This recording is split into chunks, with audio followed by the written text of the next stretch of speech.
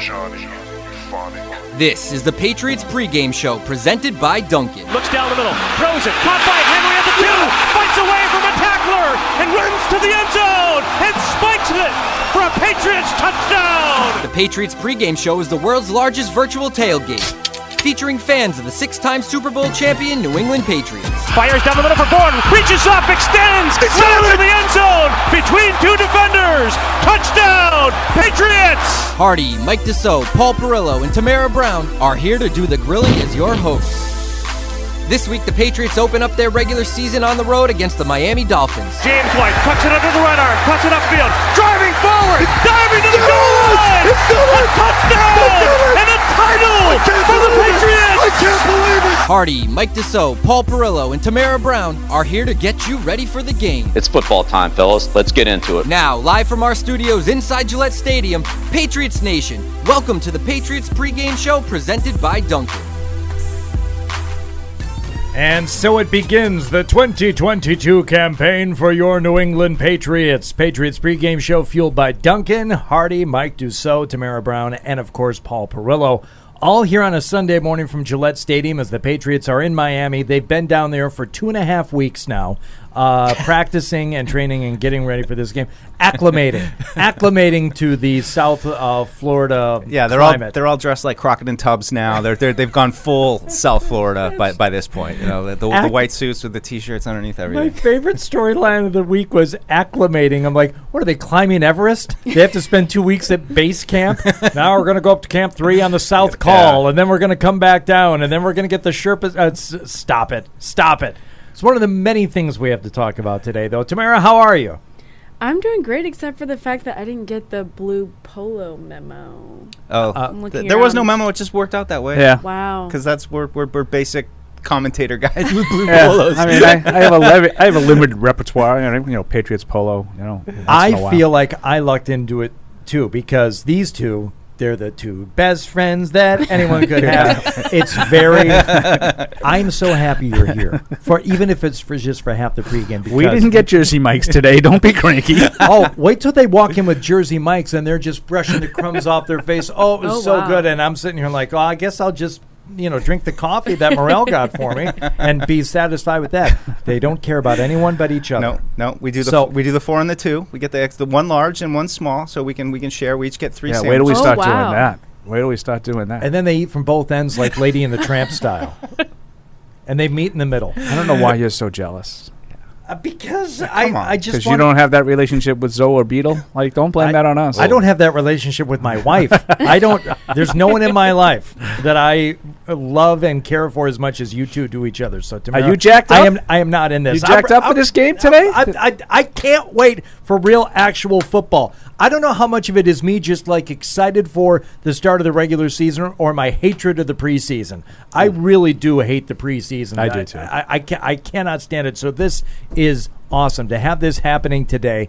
I don't care that they're on the road. I love a 1 o'clock game. I think 1 o'clock games are great. But I'm excited to watch this Miami team too. I mean, starting with a divisional opponent, somebody who, it has got some interesting things happening down there with their new head coach, with some new weapons on offense. I can't wait. I can't wait to watch a game that matters. Yeah, me too. And I mean, it's it's just interesting because the Patriots played them in the regular season finale last year. So you have a little bit of a, I don't want to say a rematch. I know Fred hates the rematch whole thing, but Miami certainly has gotten better. Patriots haven't really had a lot of answers for Tua in the 3 games they've faced him. Maybe I should restate that because I know we'll get into that a little bit of like the reality of. I think Tua's played well, but I don't think it's like they just can't solve Tua. Miami's played well, and so now you get kind of the same Patriots offense with Devontae Parker and Cole Strange in. Those are probably the only 2 major changes that you'll see today. Hopefully, maybe Thornton I'm blanking on Montgomery's name.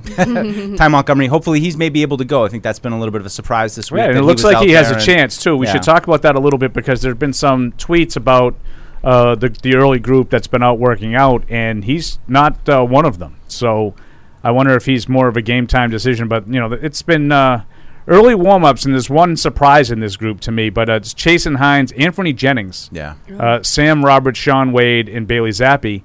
And most of the time, the writers that are on hand, they'll tell you that group, general terms, not 100%, but that group winds up being inactive. A little surprised to see Anthony Jennings on there, disappointed. Me too. And as well. Sean Wade, I feel like he appeared on the injury report. He got hurt out of nowhere. I feel like towards the end of the week. So he must have gotten hurt in practice on Friday, would be my guess. Yeah. Tamara, you fired up for this game? Yes, because I think like you, after like the first like week of training camp, you're like, okay, I'm bored. Like I'm ready to see something else.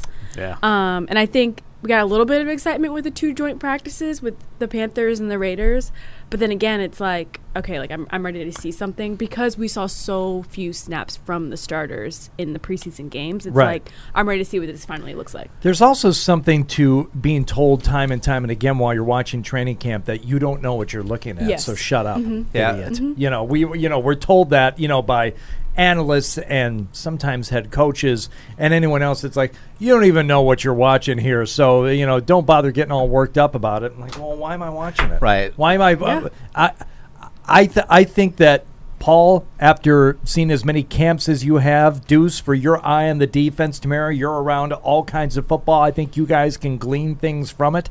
I think it's harder for people like me who are like, watch a lot of football, have a good understanding of it, but I don't necessarily know if what they're working on with the offensive line is paying dividends or not.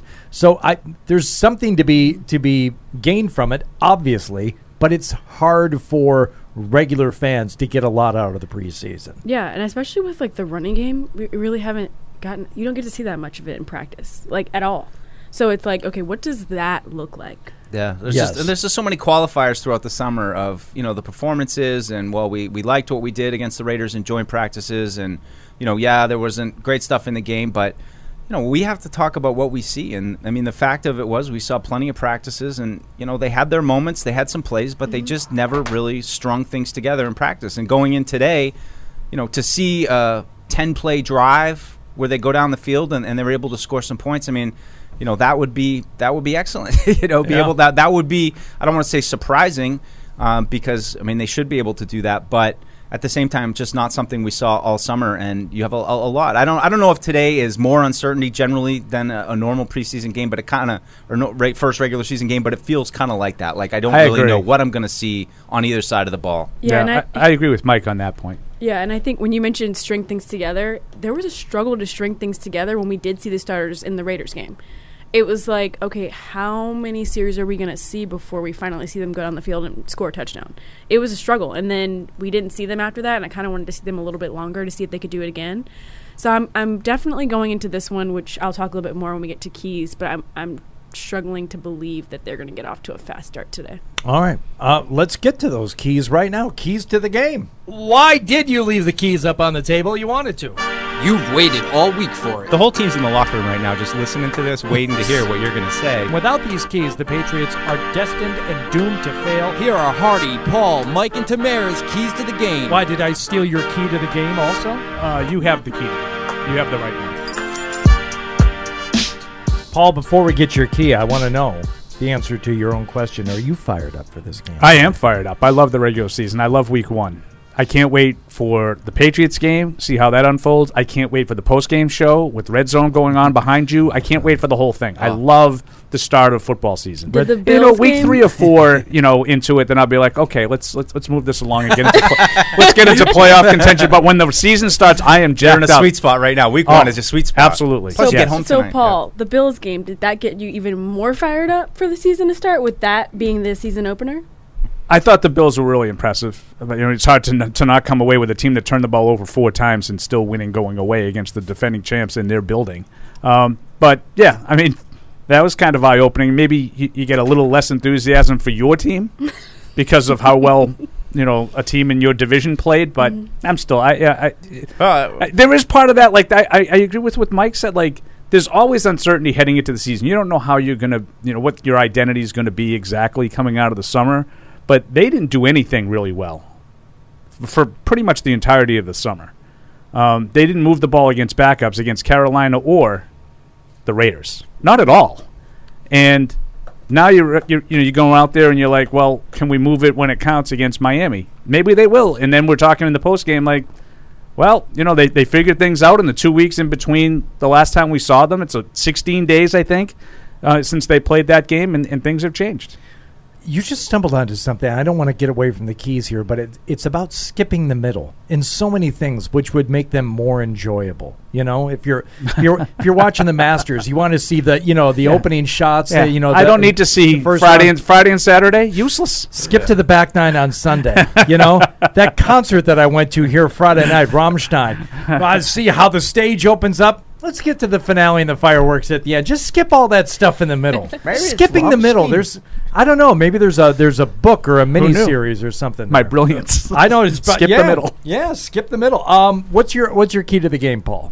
My key to the game is to limit Miami's explosiveness, the big plays. I think those are the killers for any defense. But I think the Patriots have generally done a good job of making teams work their way down the field. I think at times last year they struggled in that, here and there. I think that Tua is a pretty accurate quarterback, and he is capable of putting together long drives. He's done it against the Patriots in the past, but I don't know if he's capable of doing that time after time after time. So if you can, obviously we're talking about Tyreek Hill here. You can't let him have one of those games that he's had in the past against the Patriots when he was with Kansas City. The last couple of times, they've done a better job of limiting his impact on the game. They need to do that today as well. I love some of that analysis. I heard that earlier this week. It's like, well, Tyreek Hill can have a big game. He had a big game against the Patriots at Kansas City, and the Patriots still won. Would you stop? Would you stop with that?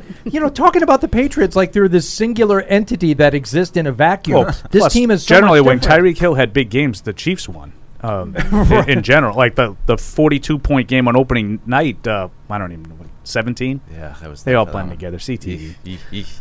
All right, so that is Paul's limiting the big plays. That's what you want to see happen here tonight. Tamara, what's your key to the game? Start fast,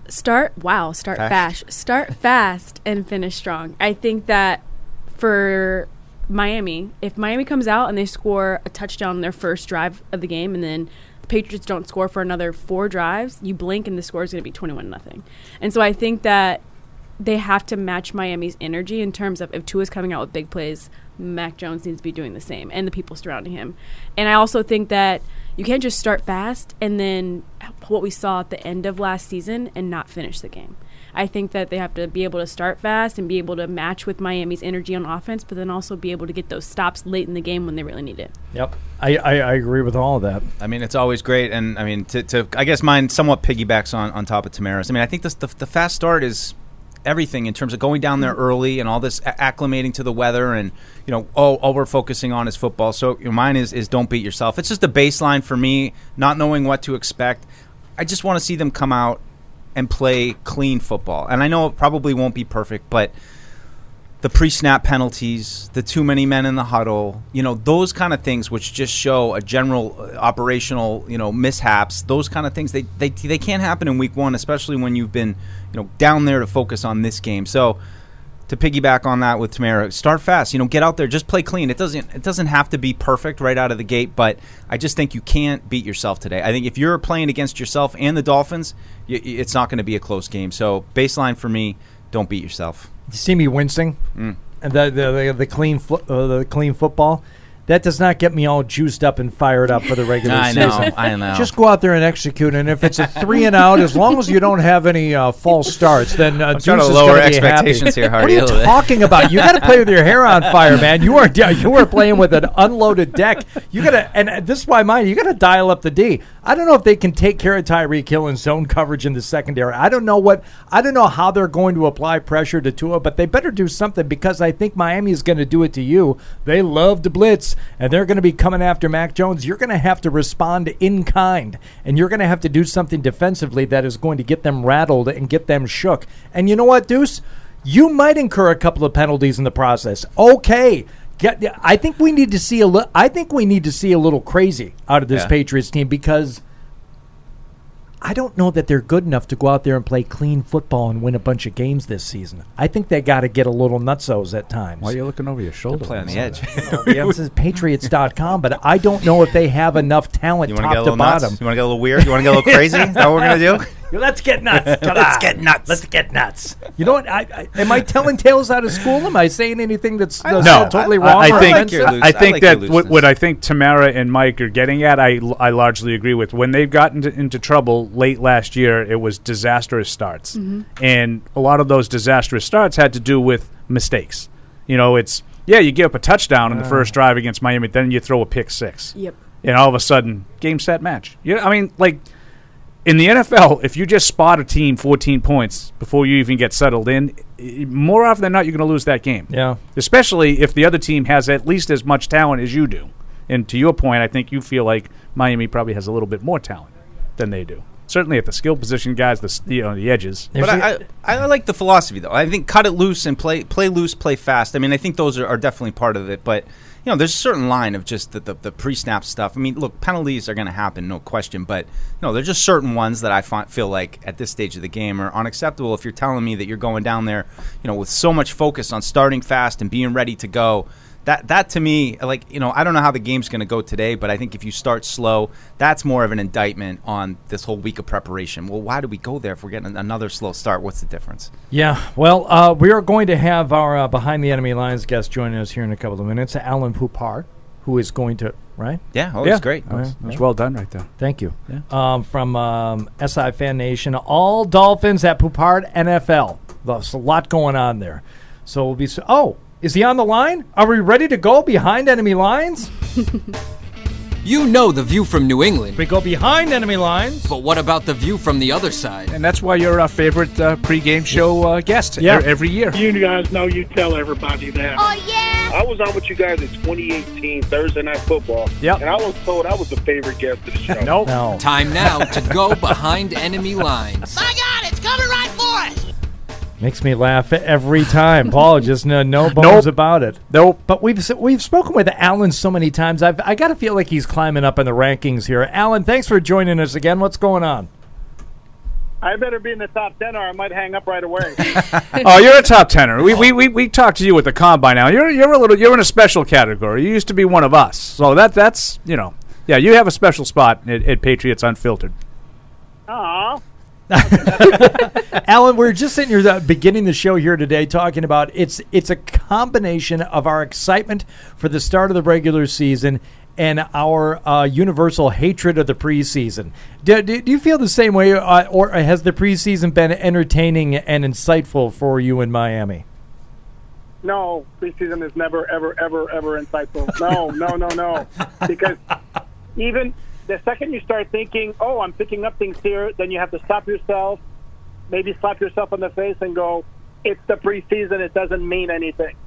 To me, it's a combination of the excitement here with this new offense that the Dolphins have put together with head coach Mike McDaniel, Tyreek Hill, Teron Armstead, Raheem Mostert, Cedric Wilson, Jason, and the list goes on and on, plus always the uncertainty of week one, again, because we don't learn anything in the preseason because teams really don't show a whole lot. They do everything very basic. So you combine those factors, and thank goodness it's a game that actually counts, and that's why we're so jacked up for week one.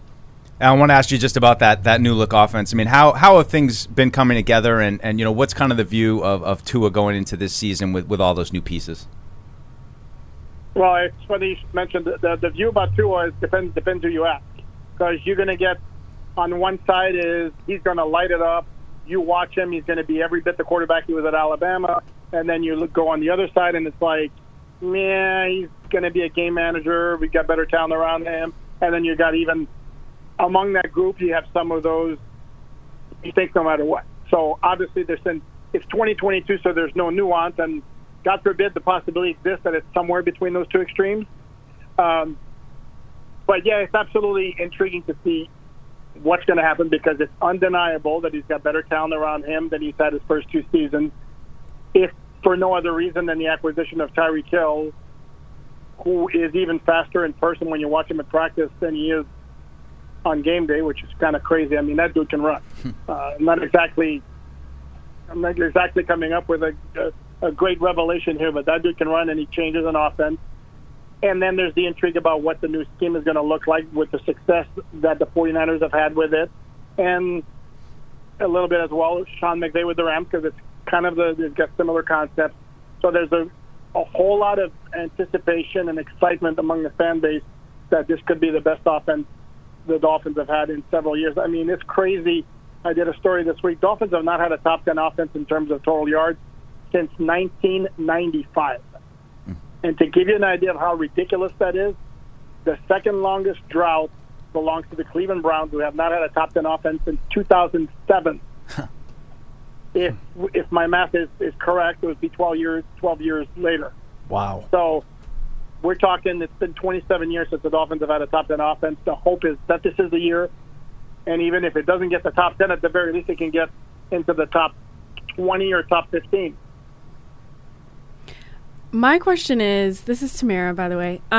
So I talked to Cameron Wolf from NFL Network because he's been at almost every single training camp practice this summer, and he talked about the offensive line and the changes that were made in the offseason in regards to making the Dolphins line better. He said, according to Pro Football Focus, the Dolphins have arguably had one of the worst lines in terms of protection and pass blocking. So bringing in Connor Williams and also Teron Armstead and then moving some other guys around, how would you assess the new offensive line in shaping this Dolphins offense?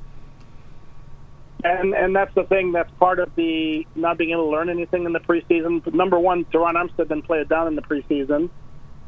So what we have to go off of in terms of what this new starting offensive line is going to look like is what we've seen at practice. And I think we all know practice is just not the same as the preseason. Preseason is not the same as the regular season.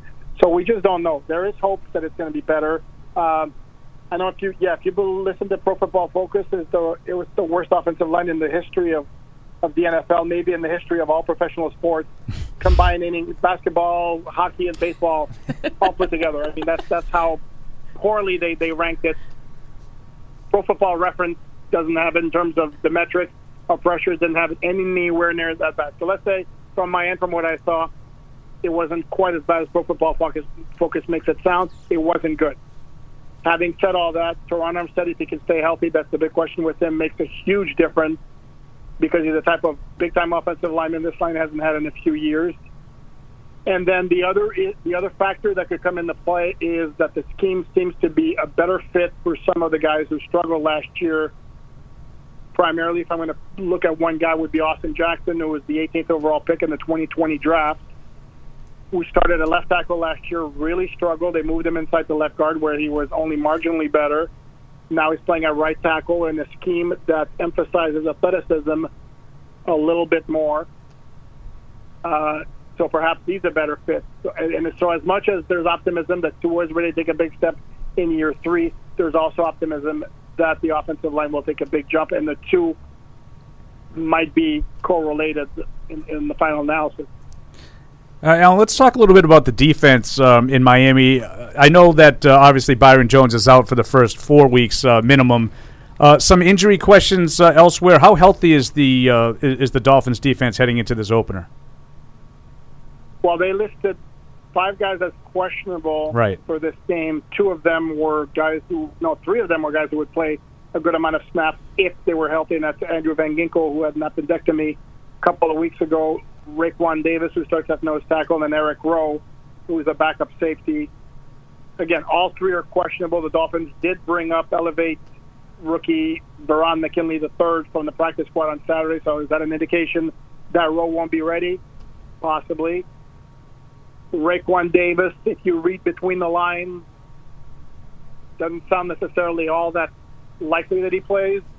So then the Dolphins either would start, if that's the case, Zach Steeler in his spot, or they could use the veteran John Jenkins, now 33 years old, one of the only 30-somethings on the team. And then as far as Van Ginkel is concerned, they have an awful lot of depth in terms of that edge defender, outside linebacker type of guy, especially after the offseason acquisition of Melvin Ingram and most recently former Patriots Trey Flowers to go along with last year's first-round pick Jalen Phillips, so they'll be okay there. The big question with the defense, more than anything, well, obviously in the first 4 weeks you got how much will the absence of Byron Jones be felt? That's number one. And then in a bigger picture, the big question on defense is, can they maintain the same level of success that they had when Brian Flores was the head coach? Because Brian Flores had his fingerprints all over that defense, and even though he wasn't the defensive coordinator, again, he played a significant role, and now he's gone. So what changes with the defense? All right, Alan. As I'm sure you remember, we always ask for a score prediction from our Behind the Enemy Lines guest. Do you have one for the game today? Well, I do, and I'm going to revert to the one I put in my game preview column that I did yesterday. And as I explained it, I think it's going to be close for the most part. And then the Dolphins are going to score a late touchdown to put it away. And I had as the final score 27-17 Dolphins. All right, Alan. Always great to talk to you. Thank you. Moving your way up in the rankings, I would say top six, six, 7. Yeah, I can move you up. Just we'll talk. We'll talk. I'll move you up a little bit. Well, the goal is to get the top 5 after the rematch at Gillette Stadium. Okay. All right. That's a good goal. You should always have goals. You always want to get better as the season goes on. And I'll tell you right now, Alan, if you are in the stadium for that game and if you come and do the show with us in person, that's going to do wonders for your rank. Not only I'll get you in the top 5 for that, but I'll let you I'll let you have a donut from Dunkin' Donuts. We have donuts. Wow. It's big. No expenses spared here at Patriots.com. Very good. Thanks, Alan. We appreciate it. Thank you. Enjoy the opener. All righty. Take care, guys. See ya. There he goes. Good Alan, guy. He is a very good guy. Alan Pipard. He does all Dolphins for the SI Fan Nation thing. You can follow him ALAIN POUPART. He's Canadian. He's one of my Canadian bros. I believe he is French Canadian. Yeah, Yes, yes. But he covers some hockey too, and does a great job with the Dolphins down there in Miami. We didn't really get a chance to ask him. I'm wondering what you guys think about the one of the favorite topics of the week in facing Tua and the arm strength, because it's always a question about his arm strength. He doesn't really have the arm strength. I've seen stuff from camp, and again, what do I know? It's only camp. It doesn't mean anything. Looks like he can throw a deep ball, but Zoe will oftentimes correct me on this. He goes, it's not about how far you can throw it. It's the trajectory, and it is the velocity on the mid-range and even short passes that concerns people, I think, with Tua. Yeah, I would agree. I think that arm strength is not one of his best traits. I don't think it's deniable. He doesn't have what I would call a plus arm, as they like to say in scouting parlance. Ooh. Right? Ooh. But he's always 1,000% right. That doesn't mean you can't throw deep balls and you can't throw with anticipation the way Mac Jones does. Mm-hmm. I think Mac Jones has a better arm in terms of arm strength than Tua, but I don't think there's that much of a difference. I think they're both very similar kind of skill sets. I think Mac's a little bit bigger, and what I really liked about Tua as a college player was his ability to use his legs to move around, and he doesn't really do that as much as a pro. He's, I think, sneaky effective in the red zone as a runner. I think he has 3 rushing touchdowns against the Patriots in those 3 wins. But he's not a guy that's going to beat you often. He's not Lamar Jackson. He's not going to beat you with his legs. No, and I think what scares me is not the potential, the deep pass. It's just the catch and go, the short little stuff that Tyreek Hill or Jalen Waller are going to catch and just tear right through the defense. Those are the ones that concern me more than the deep pass or that. But I mean, I think the RPO stuff is part of it too. I think the Patriots last year just looked like they weren't really sure how to disrupt that, how to get them off schedule. Multiple drives of 10 plus plays, and it's just that one of the things again that was troubling last year about them is you're going to have to deal with the Bills and the Dolphins and all the things that their offenses can do, but in the 2 games you didn't really have much of a plan that evolved and caused problems the second time around. So we'll see. They're going to have to do some stuff different. They've got some different pieces, especially at the second level, and I'm just curious how that all comes together with all those safeties. Is there, is Jabril Peppers involved in some kind of plan? That's why it's disappointing to see Anthony Jennings warming up, and I'm trying to. It's hard to sugarcoat that and not say, geez, I felt like he was one of the guys coming out of camp that you felt like, man, we got something unexpected out of this guy. I thought there was a pretty good chance he'd start. Yeah, me too. So, how does it all fit into the plan, and how much do they use the safeties? How much is Mac Wilson and Raekwon McMillan more involved than we were kind of expecting? So a lot that we don't know going to this, how it's all going to kind of, I guess, premiere for us here and how they put things together out of the gate. I'm just hopeful that they find something new and a way to be effective. As you said, what was your key, Hardy? How did you dial up the D? I think that's what they got to do. What are they going to dial up? I don't think any of us are really sure. So I was interested in our Behind Enemy Lines because that's the second time in 48 hours that I've heard someone say Tyreek Hill is so much faster in person than what you see on TV. Because when I talked to Cameron Wolfe about this from the NFL Network, because he's on the Dolphins beat, he said the same thing. He said, obviously, I've seen Tyreek Hill play many games for the Chiefs. We knew he was fast, but seeing him in person, he said he's so fast, and he practices the way he plays in a game. He said he probably had the best training camp out of anybody on the whole team because he was going 100 miles per hour, just like he would in a game. I wish I was fast. I was never fast. He was blown away. He's like, we knew he was fast, but seeing him in person, totally different type of speed. Then also, you talked about him blowing through the defense after catch. He said one of the biggest things they were focusing on during training camp, yards after catch. He said that's going to be huge in this game on Sunday. Well, that's that offense is predicated on it. That's why I think when Deuce brought that up, that's a concern for me. And you wonder maybe if you see more Wilson. I thought we would see McMillan with Bentley, but I wonder if you see more Mac Wilson because of that. Maybe he gives you a little bit more underneath, another guy to sort of clog the middle with more mobility.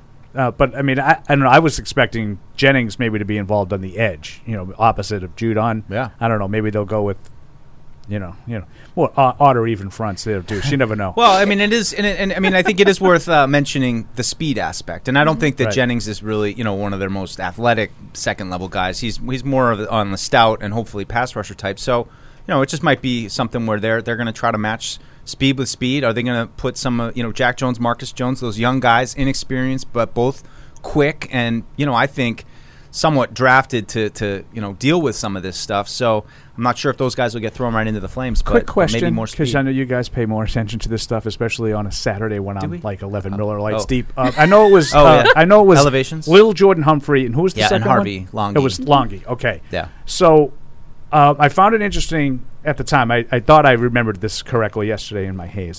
That it wasn't J.J. Taylor. Yeah. But now I'm watching all of these people, according to the Twitter machine, coming out to start to work out, and Ty Montgomery hasn't been among them. So I wonder if maybe he doesn't have a chance to play. They're just going to roll with two. And I don't know. We'll see. We'll find out probably in about 15 minutes or so. Yeah. The official inactive list. I was thinking about Jacoby Myers, and he's been listed on the list all week for knee. So I was like, okay, maybe Will Jordan Humphrey has something to do with that too, in addition to Ty Montgomery. Yeah. And he's out there with a brace on, according to Phil Perry too. Jacoby Myers. Yeah, that seems. I think that's absolutely. And that's a spot where we saw him working a little bit as camp progressed into that slot spot.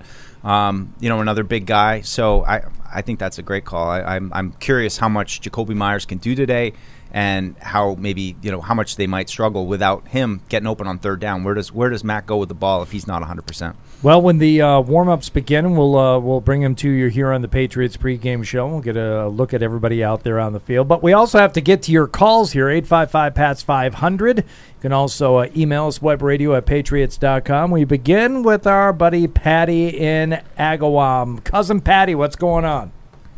What is up, everyone? I am freaking psyched. I am pumped up. I can't wait for this game to get going. I'll give you what I think is going to happen today. I do think that this is going to be a pretty close game. But as we've seen historically, not only do the Patriots not play well in Miami, but it seems like every other game that they play against Miami, something weird happens. And I think this is going to be no stranger to that. I'm picking the Dolphins to win 27-24. I think the Pats are going to hang with them, but sort of similar to what happened in the opener last year when Damian Harris fumbled, I could see something like that, like a stupid turnover, a costly mistake to give the Dolphins the ball back and go in for a score or go in to kick a field goal to win the game or something like that. But that's all I got, guys. I'm psyched. Let's freaking go, baby. Oh, come on. Hi, Patty. Come on, Patty. Why are you predicting a stupid mistake to blow for the Patriots? Yeah, that's going to ruin Deuce's day. That's not clean. That's not clean. It's not sexy. It's not sexy at all. So what's not sexy at all is the fact that I'm about to bring up offensive lines again. And I think that I really think that that's going to be a huge part for both sides with Miami's offensive line, bringing in Connor Williams, who's played at, a different position his entire career with the Cowboys, and now moving him to center for the Dolphins, and then also just Teron Armstead, who, like he said, hasn't practiced all summer, really. It's like I'm thinking about the Patriots' offensive line and all the new pieces and Trent Brown and Isaiah Wynn moving around. And yeah, Isaiah Wynn warming up too. Looks like he's still working through that back injury, which is a concern. It's like both offensive lines could potentially limit the success both of these offenses have. Yeah, another matchup I'd like to highlight too is Cole Strange against Christian Wilkins. Ooh, and Christian Wilkins is a real, big boy, disruptive, and I think with Cole Strange we saw some struggles with power this year. He doesn't have a lot of, as they say, hardy sand in the pants. That's a little Paul scouting term for you. Rocks in his pocket.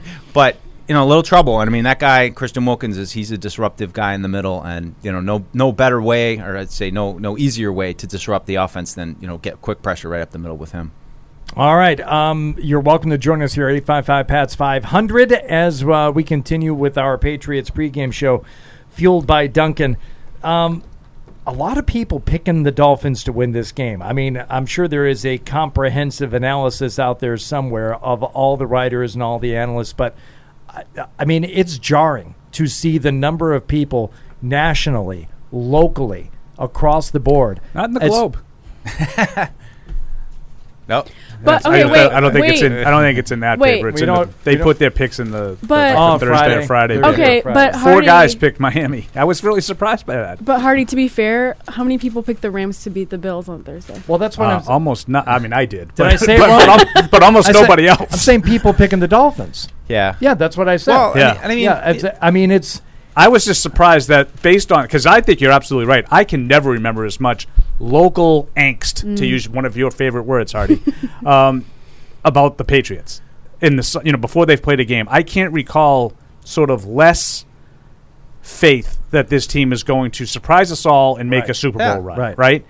And then I opened the Globe, and I think they have 7 people pick the games, and 4 of them picked the Patriots. I was really surprised by that. I thought you said but before I may have said the wrong Dolphins, team. Yes, no, but so the majority are picking the Pats to win this game. Well, maybe they're doing it with a spread. Maybe they're taking the hook. It's a 3.5 point spread, I think, in that paper. So maybe they're falling back on that. But yeah.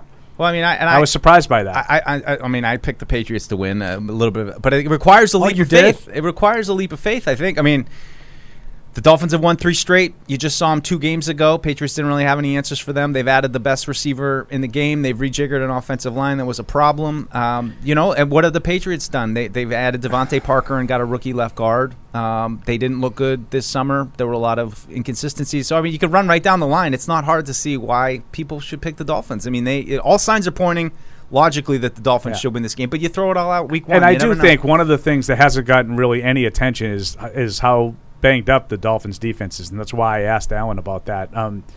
I had read one place that they could be without as many as 5 potential starters. Now, it doesn't sound like it's that much in reality, but that's a handful of guys that play prominent roles for them. Doesn't sound like we'll be playing. And Byron Jones tops that list to me. Yeah. I think that's a big loss for them. Do we know how Jalen Waddle's doing? Is he full go? Yeah, he's full go. Okay. Yeah, he was removed from the injury list actually on Friday. All right, let's go back to the phones here. We'll go to Christian in L.A. There was a chance that he wasn't going to play. Good job, Fred. I hope Fred Kirsch is listening. Good job, Fred. Because that just to bring him some joy on this Sunday morning would make me feel joyful. Tyler in Nashville on the Patriots pregame show. What's up, Tyler? Hey, I was going to ask about the Dolphins going into a new coaching system. Does anybody think they're going to have any growing pains today? And how can the Pats grow on that? Yeah, how can they exploit that? I mean, I don't know. I think there's a chance that guy's coaching his head coach first ever. Yeah. I think that the coaching matchup has to go in Bill Belichick's corner, right? Absolutely. Yeah, and based on when I saw the video of Mike McDaniel getting out of his car this morning on NFL Network, and he was having some trouble with the door lock, it was like a funny little moment where they get the live arrival, and he's hitting the button did I get it? I mean, we've all been there, right? But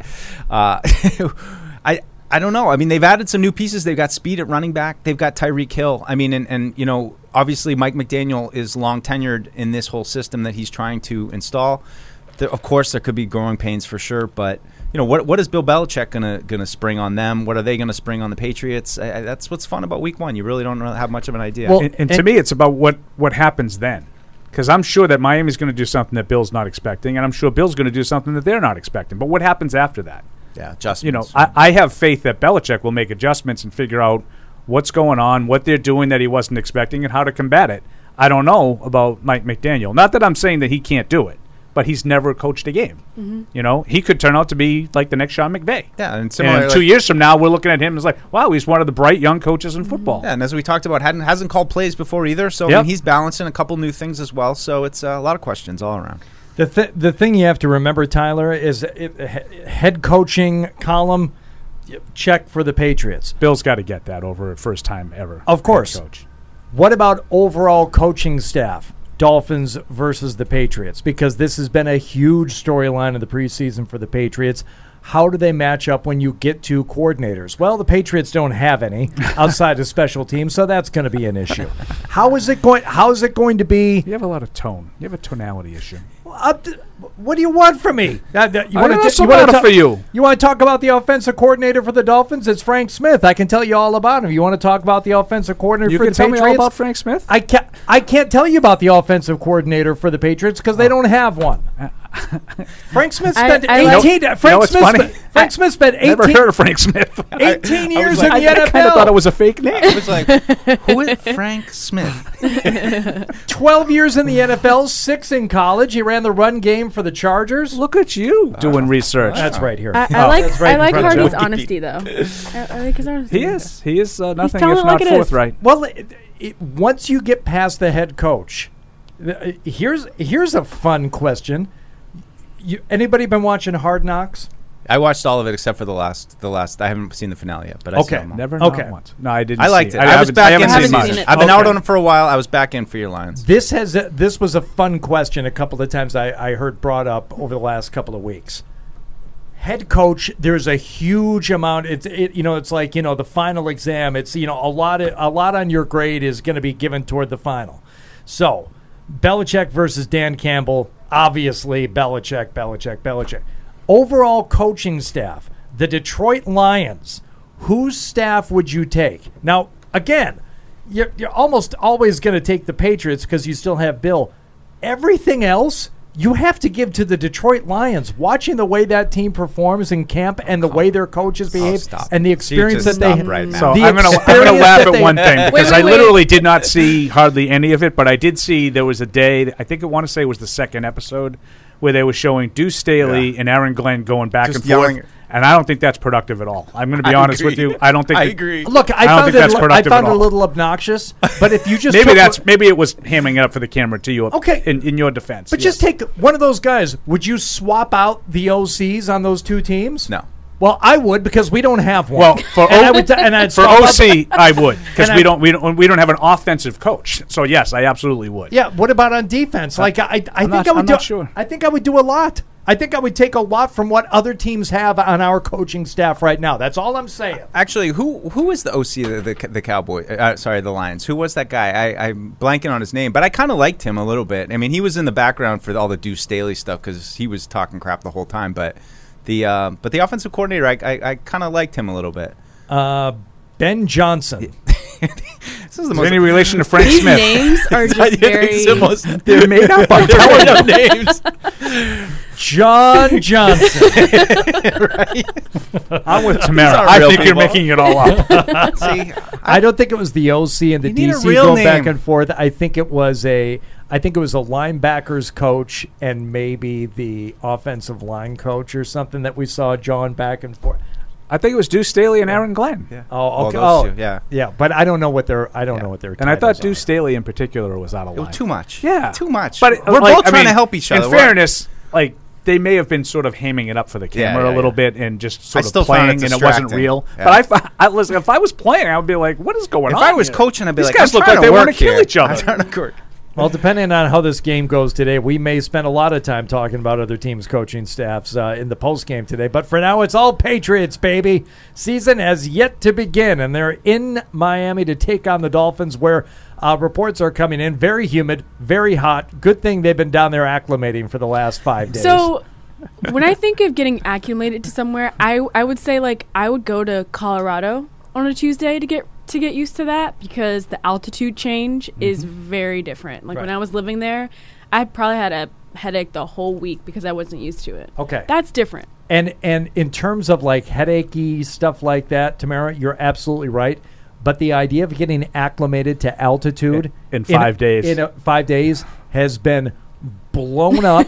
Right. And I remember this for the Mexico City game when it was somebody, I think, who locally, maybe the Globe did a story on it, like, spoke with a physician at Harvard. And it's like, you can't get acclimated to altitude in 5 days. No, it's going to take you a month. The headache thing, absolutely. You kind of get used to that. But in terms of like having enough lungs and legs to get through a game, while. no, it's like weeks, weeks. And I think that there's some of that.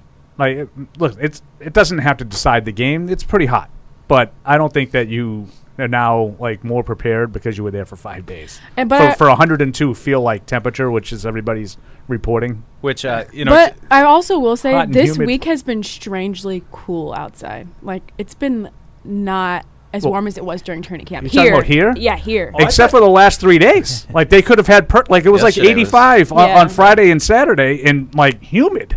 Like, yesterday was really hot. Well, what was it? Tuesday was a high of 60. Yeah, it here, was cooler earlier in the week. crazy. But I think they could have practiced, probably not in the same conditions as Miami. I mean, let's face it. Miami's like soup. It's so humid. Like, it's not the same here. Even when we have high humidity, it's not like that sort of same tropical kind of thing that you have in South Florida. But it was pretty hot, and I just think it was kind of an odd thing to do. You like soup?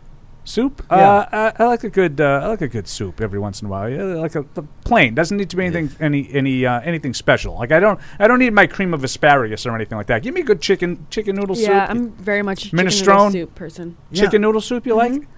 Could anything be better on like a really cold winter day when you go out to shovel? Yeah. And your wife prepares you some chicken noodle soup when you come back in. Yes. And then you say, Yes. "This is great, hon. I Next can time, think why of- don't you come out and do a little something for the effort and help me out?" I can think of. Excuse me. I can think of. I've also things that have never been said in the Perillo household. Correct. You got that. Yeah, I can think of 19 things I would enjoy more than a cup of soup when I get Oh, done shoveling. How about a sandwich? How about a pizza? Yeah, I go with the Sangi. Oh, yeah. After I get finished, the Sangi is always Chili, high on the something list. thick. You know what it is? It's Italian men of a certain age. Oh my God! Do they love a cup? You should see Maz walking in the middle of July before he goes on the air. He's got a cup of minestrone, Yeah, or that's- he's got a bowl of like Italian wedding soup before he goes on the air. Yeah, I'm that's like, just poor to me. Get it out. Why don't you eat? Get Why it don't you out. eat some human food before you I can't imagine eating soup. Fajoule? I can't imagine eating a bowl of soup in the heart of July. No, I've never had an experience where I'm like, "Ooh, that was great soup." Yeah. Do you have actual Do we have football something? news We have the tonight? inactives? I have the inactives. Oh, I have the inactives. look at this. Patriots. I've got the news. Bailey Zappi, Josh Bledsoe, Sean Wade, Pierre Strong, Anthony Jennings, and Chasen Hines. All right, so I guess So Ty Montgomery is active. There we go. Wow. Okay. Didn't warm up. I mean, maybe he was out there at some point. Well, I guess we'll get a look here at warm-ups in the coming minutes, but We'll probably get our first look at warm-ups here starting around noon, I would imagine. So According to Stacey James' timing sheet, it's at 12:21.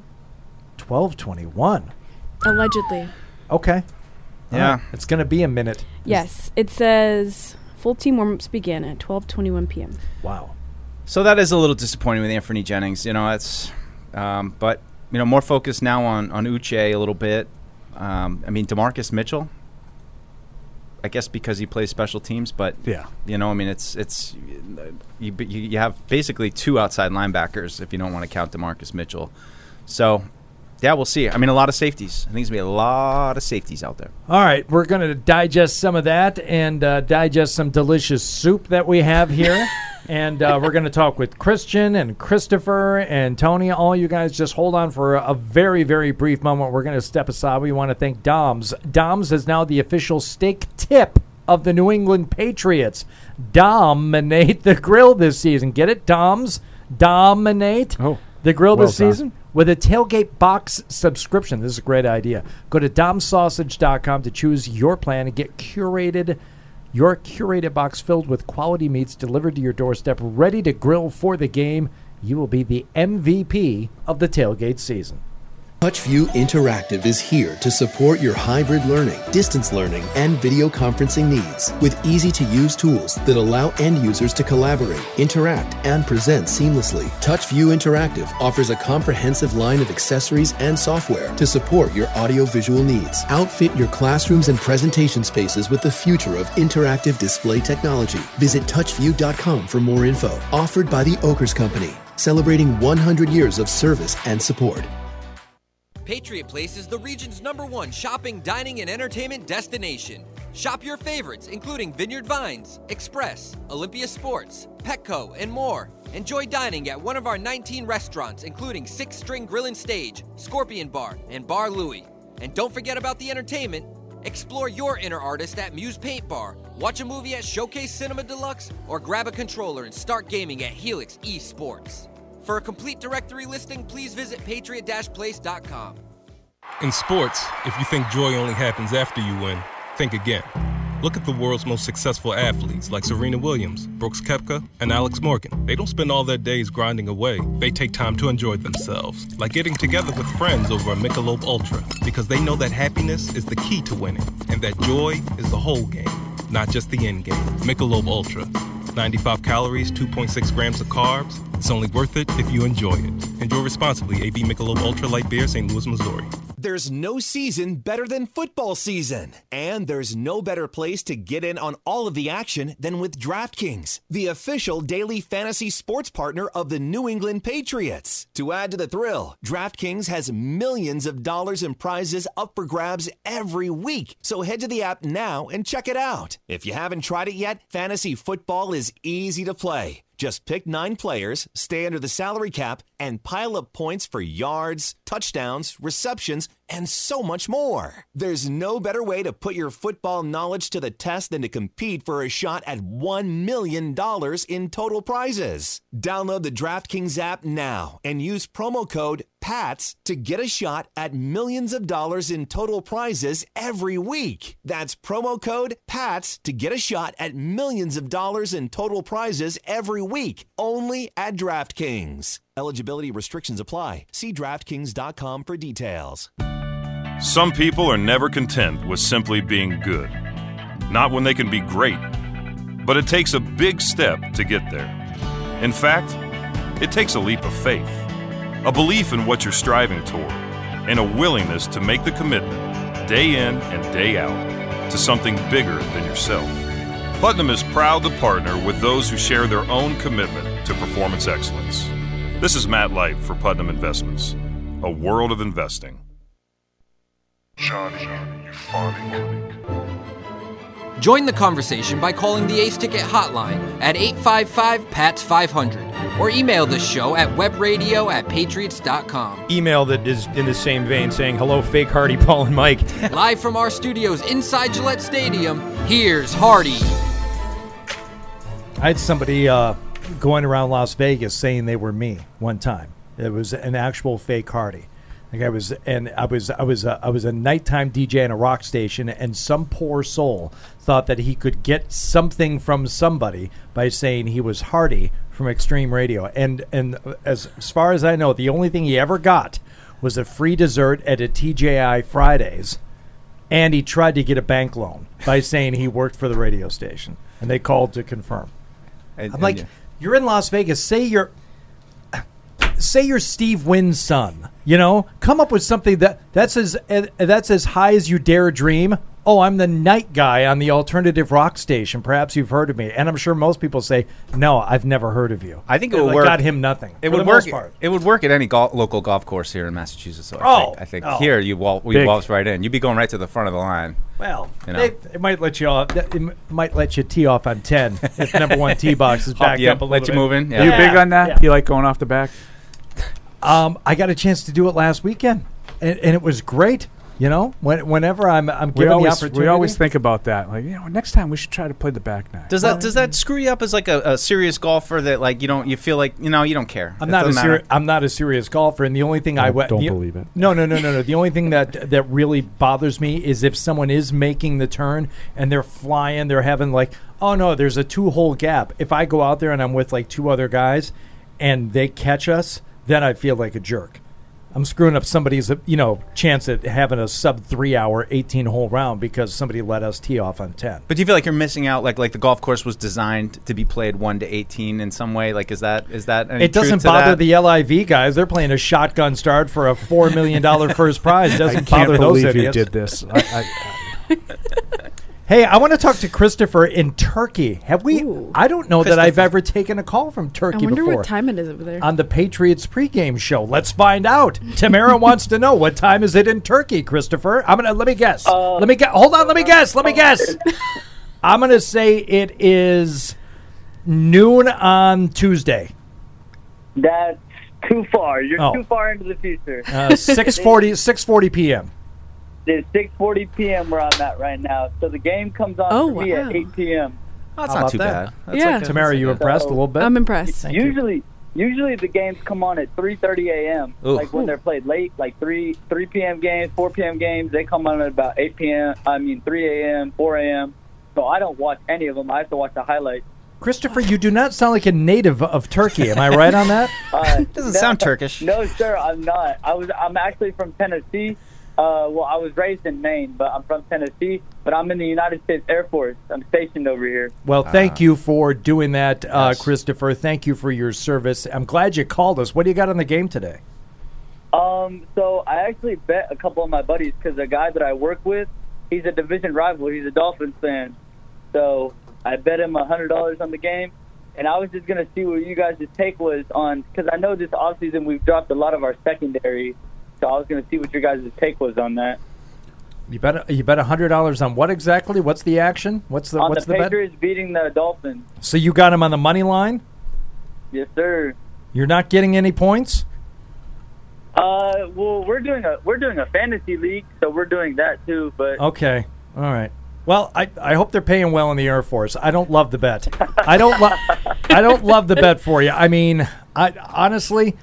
It's week 1. We're sitting here talking about it. We don't know what's going to transpire. Number one, first and foremost, with the Patriots offense. So much back and forth, so much talk of this new offense, but then you see more than glimpses. You see a lot of what the old offense looked like, and then every once in a while they'll get in one of these stretch runs. And I identified one watching the Raiders game. I'm like, oh, there's the new offense. And I was listening to Sosi and Zolak's call, and Zoe said, "Yep, there you go. There now we're seeing it." I know. Mac Jones has done a lot this offseason. I've been keeping up with it and everything. But I know he called all of his receivers in, and they said that he practiced with them throughout the whole winter when they didn't even have to.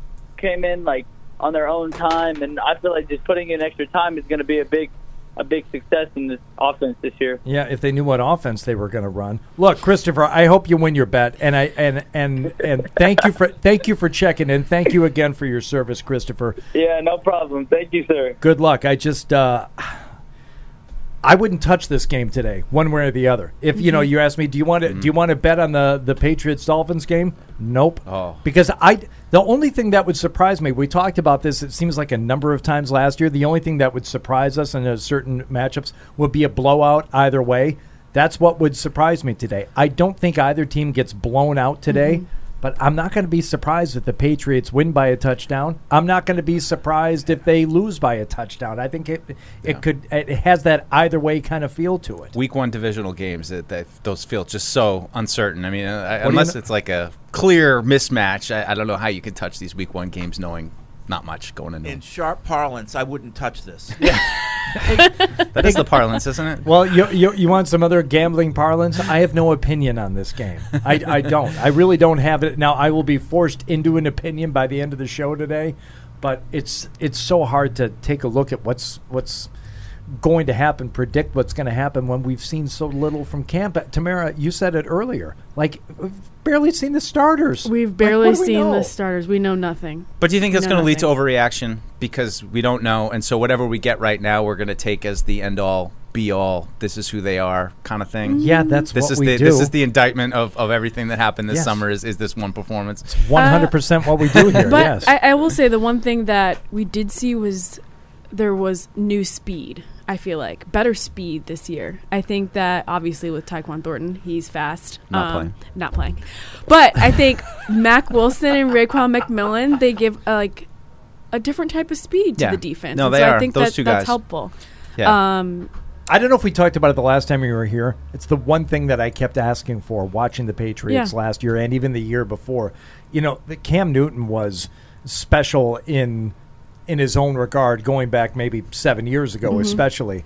But for all the things that he could do and for all the weapons that he still possessed, speed wasn't one of them. And you look at other teams and you're like, God, they're just so fast. You know, you watch the Buffalo-Kansas City playoff game. It's like that game is just so fast. And the fact that the Patriots did get speedier in some positions, I think is a great sign toward, you know, hopefully improving and being able to hang in some of these games where maybe you don't necessarily want to give much of a chance. If they got faster in a few key areas, great. That's a big step. Yeah, for me, the big takeaway from Buffalo wasn't even like the speed, but just how self-confident they were in what they were doing in their offense. And I think that's something for the Patriots to probably try to grow to. I don't know if they're going to jump right in and obviously look like that. But, you know, I think that's what they're shooting for. Everybody's on the same page. You believe in what you're doing. You know, it's not even a question of your players being fast. It's just playing fast, knowing where to be, knowing, you know, Josh Allen has complete control of that offense. I hope that, you know, Mac can get to the point within this offense that, you know, he looks similarly comfortable and, you know, just in control. Do you feel good that Mac was getting together with the receivers in the offseason, Paul? I don't think it's a bad thing, right? I mean, the more you can work with the guys that you're going to be throwing to, I think that's a better thing. I think we overrate some of that stuff, but I don't think it can hurt to have, you know, like when Tom used to, you know, throw the ball to Edelman and Amendola, the problem there was, and what I like better about what Mac has done is Mac has included everybody. And it wasn't, you know, invitation only, you know, back in the days of Tom. But, I do think that some of the speed additions, unfortunately, we're not going to get to see a few of them. You know, there's no Thornton, he's on IR. There's no Strong, he's inactive. You know, you'll get a chance to see Marcus Jones, and maybe we'll get a chance to see him as a returner. So that's one of those speed guys that we added to the roster. So, yeah, I'm happier that the linebacker core looks to be a little bit more athletic and mobile, but I'm still waiting to see if that means they're better. Yeah, one more thing to point out too. I think with with the Dolphins inactives being out, we talked about Byron Jones, Noah Igbenogany, I think, is out. Eric Rowe, more of a safety now, but still, I think that's an area to watch for the Patriots where they're missing some of their defensive backs. Can we get a matchup, you know, for guys like Aguilar, get him matched up on one of these, you know, Keon Crossan, a former Patriot who's kind of kicked around a little bit. You know, that if you're talking about places maybe where the Patriots can exploit them, maybe in some of those cornerback matchups, but I think it comes down to, back to Tamara's point of the offensive line, the protection, and giving Mac the time to hit those guys, especially without Jacoby Myers, who I think is, you know, they might not have those quick guys in short spaces that are tough to cover, but Jacoby's a real good, you know, third down, got to have it, knows where the holes are in the zones, able to find, you know, when he's the hot read on the blitzes to find and give Mac an outlet. Who does that now? You know, are they able to get the ball out quick when the pressure's coming? Because as you said, I think Hardy at the top, they're going to blitz them. They're going to blitz them a lot. So they got to be ready to handle that. And, you know, guys like Wynn, Cole Strange, they got to be ready to protect Mac and give him the time. Hopefully we'll see Bourne bless us with his presence today in the game. Well, that's great. Another great guy who, you know, might be matched up on a corner who's like an undrafted rookie, you know. So it's like these are the things that, you know, this offense, it looks a lot the same as to what they had last year going into this game due to injuries and whatnot. But, you know, that's where you have to excel. You got to beat these guys. They're going to play man-to-man probably. So, you know, if you're telling me that Kendrick Bourne, Nelson Aguilar, you know, can't shake loose from guys like Keon Crossan, you know, like they should be able to. They should be able to shake this coverage and, you know, help keep the offense on time. All right, let's go to Christian in L.A. here on the Patriots pregame show, fueled by Duncan. Christian, what's up? Hey, good morning, guys. Happy Sunday to you. And, yes, here we are. We made it. Have you guys ever woke up with that feeling that something just wasn't right? Oh, God. I kind of woke up with that today, and I'm hoping that's not a bad sign. That's the feeling I woke up with today. First of all, it's so early in L.A. right now. It is, and that's the good part for us. We get to wake up, and we get to get tortured by an additional 3 hours. I miss it. I miss it so much. Those 10 a.m. starts were the best out there. Right. So But thankfully, you guys, your steadfastness and your presence is calming me and putting me at as much ease as is possible in this circumstance. And I just wanted to add that my score today is 20-17, Patriots with some late linebacker blitzing play on the Dolphins' last drive. Is that specific or what? That's very specific. I was going to say a very specific prediction, Christian. Better than Patty. Patty's predicting like it's going to go the other way, and we're going to have the late game meltdown. But Right. I like this one better. Okay. Hey, Christian, thanks for the call. Enjoy your breakfast. There we go. Tamara, very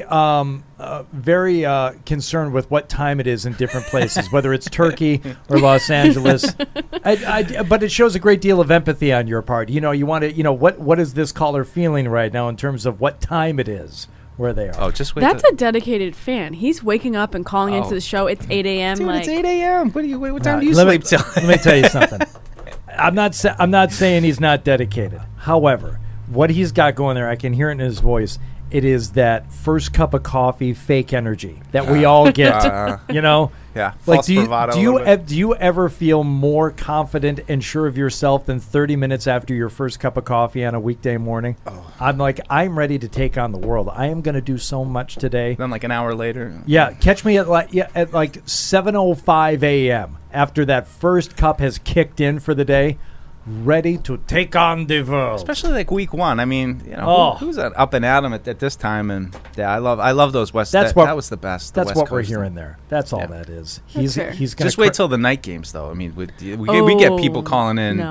Preseason. I'm sorry, like Sunday Night Football, 8:15 here, and it's like it's 2 a.m. right now. Like, God bless those people. Yeah, that wouldn't be me. Tony in Canada. I don't know where in Canada you are, Tony, but I think I've asked you before. Are you in Edmonton? Yes, sir, I am. I remember. There we go. Tony, thanks for calling. What's up, buddy? A lot of things about the first game, a lot of unknowns, but I guess, and how there's been a lot about who is our play caller this year. I'm wondering, and also the wide zone offense and how we've been having troubles in the preseason. What sort of offensive scheme do you think we're going to run with, especially in this game? And if it doesn't work out, will they have enough time to transition and make it more into something successful? I know Mac ran they said the 2-minute drill and spread offense, and that seems to work really well. Do you think whatever scheme they go with, what scheme do you think it will be? And if it's not successful, will they be able to pivot into some other scheme? That's kind of what I'm interested in hearing from you guys. All right, Deuce, I'll let you take this first because I have a lot of thoughts on this. Sure, yeah. I mean, I think that's when Mac looks the most comfortable was, in the spread and, the last two sessions against the Raiders when they kind of went pseudo-competitive and all the ones versus ones and the clock's running, the down and distance is going. They were able to move the ball and score, both times to finish those two joint practices against the Raiders. So that's where they looked the smoothest. I'm sure they're probably going to give it the old college try with the wide zone today, but I don't think it's going to be exclusively that. I think they'll mix it up. They'll have, a different mix of runs that they try, certainly with, getting Trent Brown out in space. I think he's like a, big freight train coming down.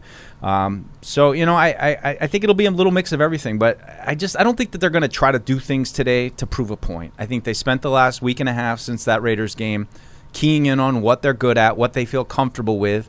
I'm sure there will still be, some times where they're trying to maybe do something a little bit outside of their comfort zone, but I expect today they're going to try to play to their strengths, and I hope that they, have those strengths to play to and that they're able to perform against the Dolphins. But, it's no question. It was inconsistent this summer, and they got to find some of that consistency today if they're going to win. Tony, I think if I understand your question correctly, are they going to be able to transition mid-game? And I would say no. I would say whatever they have planned offensively for the game today, there will be adjustments, but whatever they're doing scheme-wise, whatever they're doing offensive-wise, what they're rolling into today with, you're going to have for today, and I would guess you're going to have for next week and maybe even a third week. If it's not working, if the stretch runs are not working, if Bill Belichick is seeing what he hates more than anything on offense, which is a negative run play, and they have multiples going on, they're going to have to try something else. But I don't think they can conceivably do that until they've given this a couple of weeks to see how it's going to work and if they can develop something out of this. This is obviously what they want to do. If it goes south today, it's going to stay south.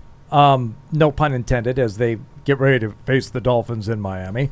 But I think if it goes poorly today, it's going to go poorly today, and there's not going to be a whole lot they can do about it mid-game. And I just don't think there's any going back. Like, this is such a question that I hear get asked all the time of, like, well, they're just going to scrap it and do what? Go like bring Josh McDaniels back and try to like reinstall the old offense? Like, they're sticking with it. Like, they're not going to like, all of a sudden just revert to what they had previously done. It's going to be some form of this going forward. And I mean, look, we can. Again, like I've said this 100 times. Like, you can talk about the method that you did it, and that you're having coaches that haven't coached on offense, and that I think is a valid criticism. But at the same time, I think you don't have Josh McDaniels, you don't have Mick Lombardi, you don't even really have Ivan Fears, even though he's been around. So you had to do something at some point to shift away, to install an offense that you know what you're doing. And I think only really Josh could install that offense. And I mean, I would almost make the argument that maybe last year was the time, if you could have convinced Josh to do it, to unhook all the Brady stuff and everything that had been grown over the last 20 years to, build an offense around Mac. That's what this should all be about. So we'll see how the results look today. I'm trying not to get too far ahead of myself. It didn't look good this summer, but I understand the philosophy of why they did, and I don't think that there's any going back to the old way of doing it. They are where they are. There'll be subtle shifts within what they're doing now, and they'll try to lean towards certain strengths, but they're not going to go back to the old offense. Yeah, it's going to be interesting to see what how much they would be able to change, because that has been the focus of some debate. I remember Ted Johnson said it earlier on when he was on with us on the Sports Hub. He's like, no, you don't go back from this. Once you go down this road, that's it. But we've already seen enough, I think, Tamara, in the preseason and in camp where it's like, well, this isn't all brand new. Some of the stuff that I'm seeing and some of the stuff that we're seeing from the offensive line, it's not like it's not like they're playing a completely different sport or a completely retooled offense. There's enough of the old elements there to think that, all right, maybe they can dial back some of the things that are the most different that aren't working and install a few of the older things that somehow jibe with the new offense, and they can tweak it enough to where it becomes a workable offense. I don't think it's a hard and fast, nope, this is what they're doing, and they have to put the pedal in the metal and just go 17 games and see how it does. And I don't think they have to scrap it and blow it up and, like you said, try and find a replacement Josh McDaniels to bring in. There has to be some middle ground. Yeah, I think it's going to be a little bit of trial and error between looking at, what Mac Jones and company are really good at, what their strengths are, and playing to those. Because if you just try to just completely scrap everything that he was doing with McDaniels. Yeah, would you waste the whole summer? Yeah, that just wastes everything. And so I think that it's going to be like playing to his strengths, the receivers, the guys around him's strengths.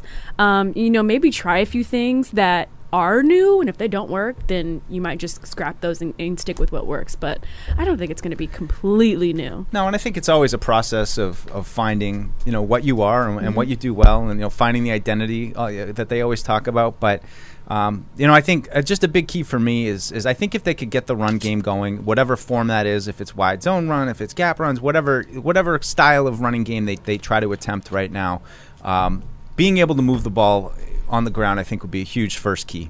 I think I'm interested in seeing how Johnny was used this game. They mess with him a little bit, move him around a little bit. Sure. Yeah, because we saw some different looks with him at camp. In the same way we saw little Jordan Humphrey being moved around, and so I'm thinking that maybe we'll see more with Jonnu Smith. Yeah, or even just more two tight ends. I mean, I think last year we kind of expected with those two guys being signed that there'd be a lot of that, but I mean they're the only two tight ends on the active roster right now, so maybe there's more two tight ends, maybe not though. Murray and Matt, you want to grab a couple of calls before over-unders? You want to do? All right, let's do that. Let's go to Alan in Texas. Alan, thanks for joining us here on the Patriots pregame social, fueled by Duncan. What's up? Hey, y'all. I just wanted to say, first of all, it's great listening to the show, and I'm really excited about the start of the season. I know the Patriots, they're growing right now. They got a long way to go, I think, but I still love getting together. We got 10 of us watching the game today. I already got the grill fired up. I'm making buffalo wings and beef teriyaki. I'm on my way.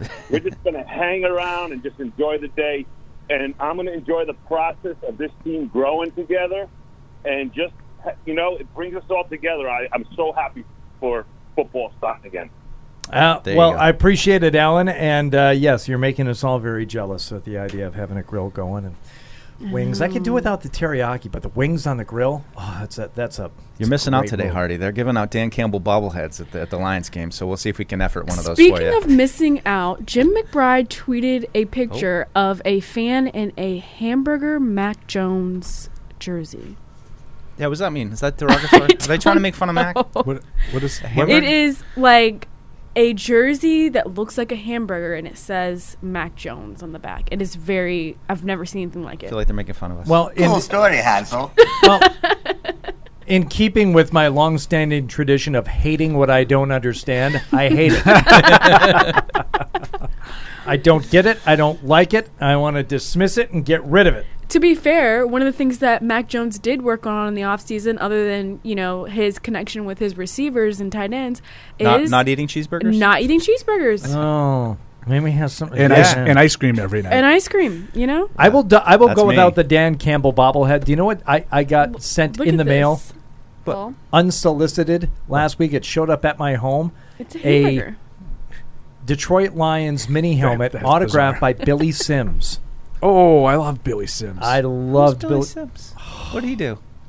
was wrong? Paul just gave me The hell was an wrong angry with you? look. That was an angry Before look. you know what? Before his time. He's a little younger than me. All right, thank you. Before your time, Billy Sims was the man. when Late I was growing up 70s, in early Detroit. 80s, Yes. like the really Lions. good running back. Yes. Really good, like really underrated running back. Like Barry Sanders, or well, I mean, let's not No. get mentally irregular. One of the first.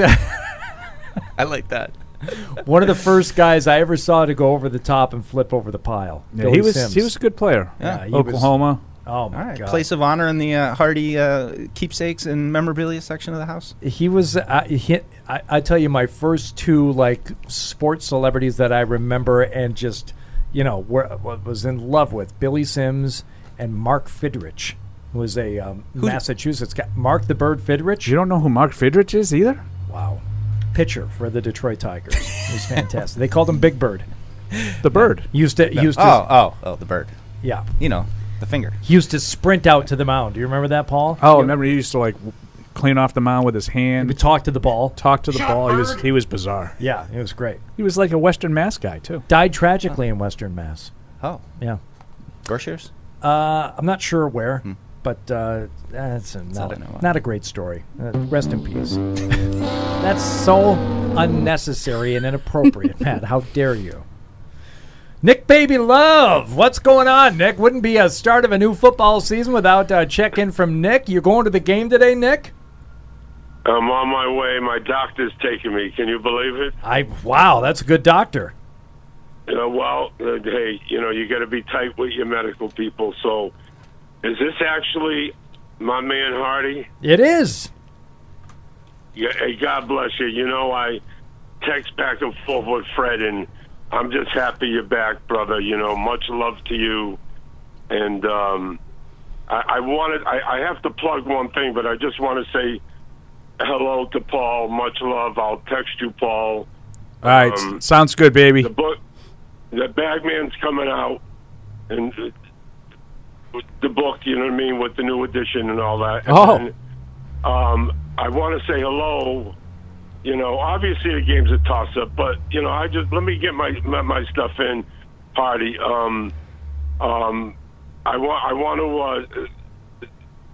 to say something to D-Train, to Mr. Holy Cross, my honorary godfather Togo Palazzi, and there's a guy Jack Deshad Foley. The book is top 10 in the world now, from my buddy Mark Epstein, who was doing my book. So it's a great read. It's out of Worcester, Mass, and I'm going to try to send a couple up there to the stadium for you guys. You know what I mean? I appreciate that. Thanks, And Nick. so I'm a class guy. So the only other thing left is, who's the young lady there? I need to be introduced.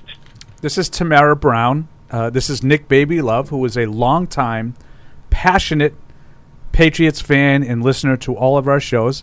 Nick, I want you to give a nice welcome to Tamara. Tamara. Hi. In the house, baby. I'm telling you, I wouldn't even mention you unless you sounded great. And, like I said, God bless you and everybody. I love you guys. And all I can say is, they're rebuilding, but I'm still going to say Go Patriots. And what's my final thing, Hardy?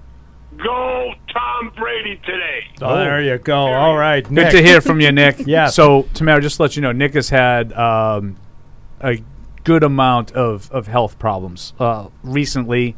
He's fighting like any Patriots fan would. He's been fighting it for several years. Good news that he's going to the game today. I love that. It's a good sign for the Pats. He's His there in doctor's person. Also, he is a great doctor. To go with him to a game, that's awesome. He was here in studio with us several years ago now.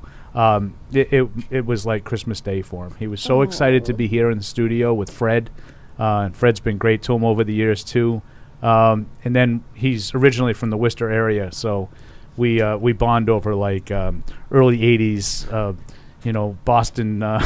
Boston boy bands. The new we have great New Edition talks. Oh my God, the stories from Nick. Well, enjoy the game today. We're going to step aside here. We're going to we're going to do the over-unders. I'm sorry. Why would I think we're going to take a break? We've only been on for an hour and 20 minutes. We've already had a 45-second break. Why would we take another one? Over-unders. Let's do it. It's time for this week's edition of Over-Unders. You're over me? When were you under me? So I missed the final preseason game, but I did put in my over-unders for the game. How did we end up in that final preseason contest? Paul 4-2, Mike 3-3, Hardy 2-4. That was last week's totals. But now we blow these up and we do a regular season. We start from scratch, right? These were just your warm-up. This was your preseason. Okay, all right. So I finished at 10-8 in the preseason, as did Mike. But Paul just running away with the preseason. Feel for the preseason. Paul had a 6-0 week. Doesn't mean anything though. You know that, right? 15-3. Holy crap! All right, let's get to them. Here we go. Mac Jones passing yards 230.5. Deuce, you will start us off. All right, I'm going to start us off with some unbridled positivity. I'm going to go over. I'm going to take the over as well. It's not necessarily for positive reasons. I think they're going to have to throw the ball a lot. He's going to throw for over 230 yards. Well, I'm a sport, so I'm going to go under for no other reason than both those guys went over. I'm going to go under. Tamara, would you like to take part in the over-unders? I'm just here. Okay. Marshawn Lynch checking in, just here so as not to get fined. Okay, moving along. Hunter Henry touchdowns at a half. Ooh. Oh, Paul, you lead us off here. I'm going to take the under. I don't know why I have to specifically say one guy's going to score a touchdown. I won't stand for it. You don't have to do anything. Refuse. But it's going to be fun. Would you like to abstain? No, I took the under. We could have one abstain each week. No, I abstain. No, I reject that premise. You see, I think if they are going to score, I mean, why wouldn't you go with Hunter Henry? Why wouldn't you go with the guy that was responsible? Why not with Damian Harris, who had 15 touchdowns I would go with last Damian year? Harris. To me, this is an easy one. It's over. Okay. Oh, I'm going over too. Yeah, see? Deuce and I know what we're talking about. Right. And speaking of Damian Harris rushing yards at 49.5. Hey. I have more confidence in the run game than I think Paul does. I don't know about Deuce, but I'm going to go over. Yeah, I'm going to go over too on Harris. I think I hope that he's ready to go and has a nice game. Yeah, make it unanimous. I think 50 yards is not asking too much. Over. Wow, that one could argue that does go in opposition to what you said about the Mac Jones passing yards. 50 yards? I'm just saying. Wow. Okay. Tua Tagovailoa completions 21.5. Ooh. Back to you, Deuce. Yeah, that's a good number. That's an excellent number. It's Who very set these efficient. totals? Actually, it was me this week. Oh, you did a great job. Well, and I'll give you a little. Chime in.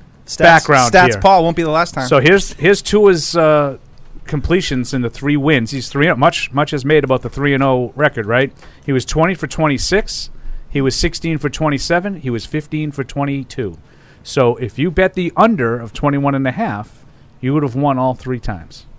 He's got some new weapons, though. I think I'm going to go over on this one. Wow. I will take the under. I'm going with Paul. I'm going under. Tyreek Hill receptions at 6.5. Paul Perillo. I will take the over on that. I think they're going to look to get the ball to him, not necessarily bombing away, but I think they're going to try to get the ball in his hands on some quick screens and maybe some slants. I think I'm going to say over. Yeah, I don't think it's out of the question to think that maybe Tyreek has 8 catches on 12 targets or something like that. Does that sound about right? Maybe. That's a lot of targets, though. It is. It is a lot. What are you going to do? I'm going to go over. Crazy.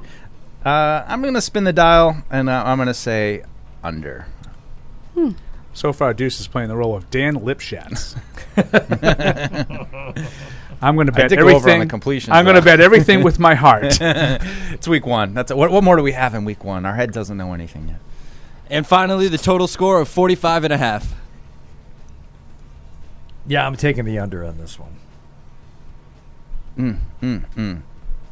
Yeah, I'm going to go under 2 on this one.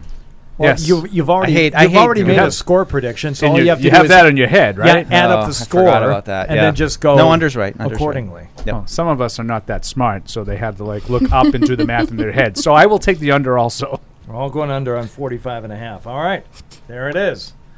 All right. Over-under's underway for this new regular season here as the Patriots get ready to visit the Dolphins. According to Tamara, the warm-ups will begin in 11 minutes. They will. So I'm going to teleport to the control room. Okay. Tamara, thank you so much. Always good to see you. And we're gonna step aside here. We're gonna do that right now. Stay with us though. It's not like we're gonna be gone for very long. We want to thank Bridgestone, official tire of the New England Patriots, proud to partner with Sullivan Tire, New England's headquarters for quality Bridgestone tires. Visit sullivantire.com to find a location near you. TouchView Interactive is here to support your hybrid learning, distance learning, and video conferencing needs with easy-to-use tools that allow end users to collaborate, interact, and present seamlessly. TouchView Interactive offers a comprehensive line of accessories and software to support your audio-visual needs. Outfit your classrooms and presentation spaces with the future of interactive display technology. Visit touchview.com for more info. Offered by the Oakers Company, celebrating 100 years of service and support. Patriot Place is the region's #1 shopping, dining, and entertainment destination. Shop your favorites, including Vineyard Vines, Express, Olympia Sports, Petco, and more. Enjoy dining at one of our 19 restaurants, including Six String Grill and Stage, Scorpion Bar, and Bar Louie. And don't forget about the entertainment. Explore your inner artist at Muse Paint Bar, watch a movie at Showcase Cinema Deluxe, or grab a controller and start gaming at Helix eSports. For a complete directory listing, please visit patriot-place.com. In sports, if you think joy only happens after you win, think again. Look at the world's most successful athletes like Serena Williams, Brooks Koepka, and Alex Morgan. They don't spend all their days grinding away. They take time to enjoy themselves, like getting together with friends over a Michelob Ultra, because they know that happiness is the key to winning, and that joy is the whole game, not just the end game. Michelob Ultra. 95 calories, 2.6 grams of carbs. It's only worth it if you enjoy it. Enjoy responsibly. AB Michelob Ultra Light Beer, St. Louis, Missouri. There's no season better than football season. And there's no better place to get in on all of the action than with DraftKings, the official daily fantasy sports partner of the New England Patriots. To add to the thrill, DraftKings has millions of dollars in prizes up for grabs every week. So head to the app now and check it out. If you haven't tried it yet, fantasy football is easy to play. Just pick 9 players, stay under the salary cap, and pile up points for yards, touchdowns, receptions, and so much more. There's no better way to put your football knowledge to the test than to compete for a shot at $1 million in total prizes. Download the DraftKings app now and use promo code PATS to get a shot at millions of dollars in total prizes every week. That's promo code PATS to get a shot at millions of dollars in total prizes every week, only at DraftKings. Eligibility restrictions apply. See DraftKings.com for details. Some people are never content with simply being good. Not when they can be great. But it takes a big step to get there.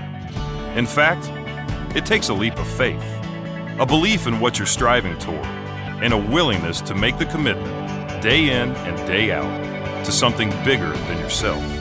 Putnam is proud to partner with those who share their own commitment to performance excellence.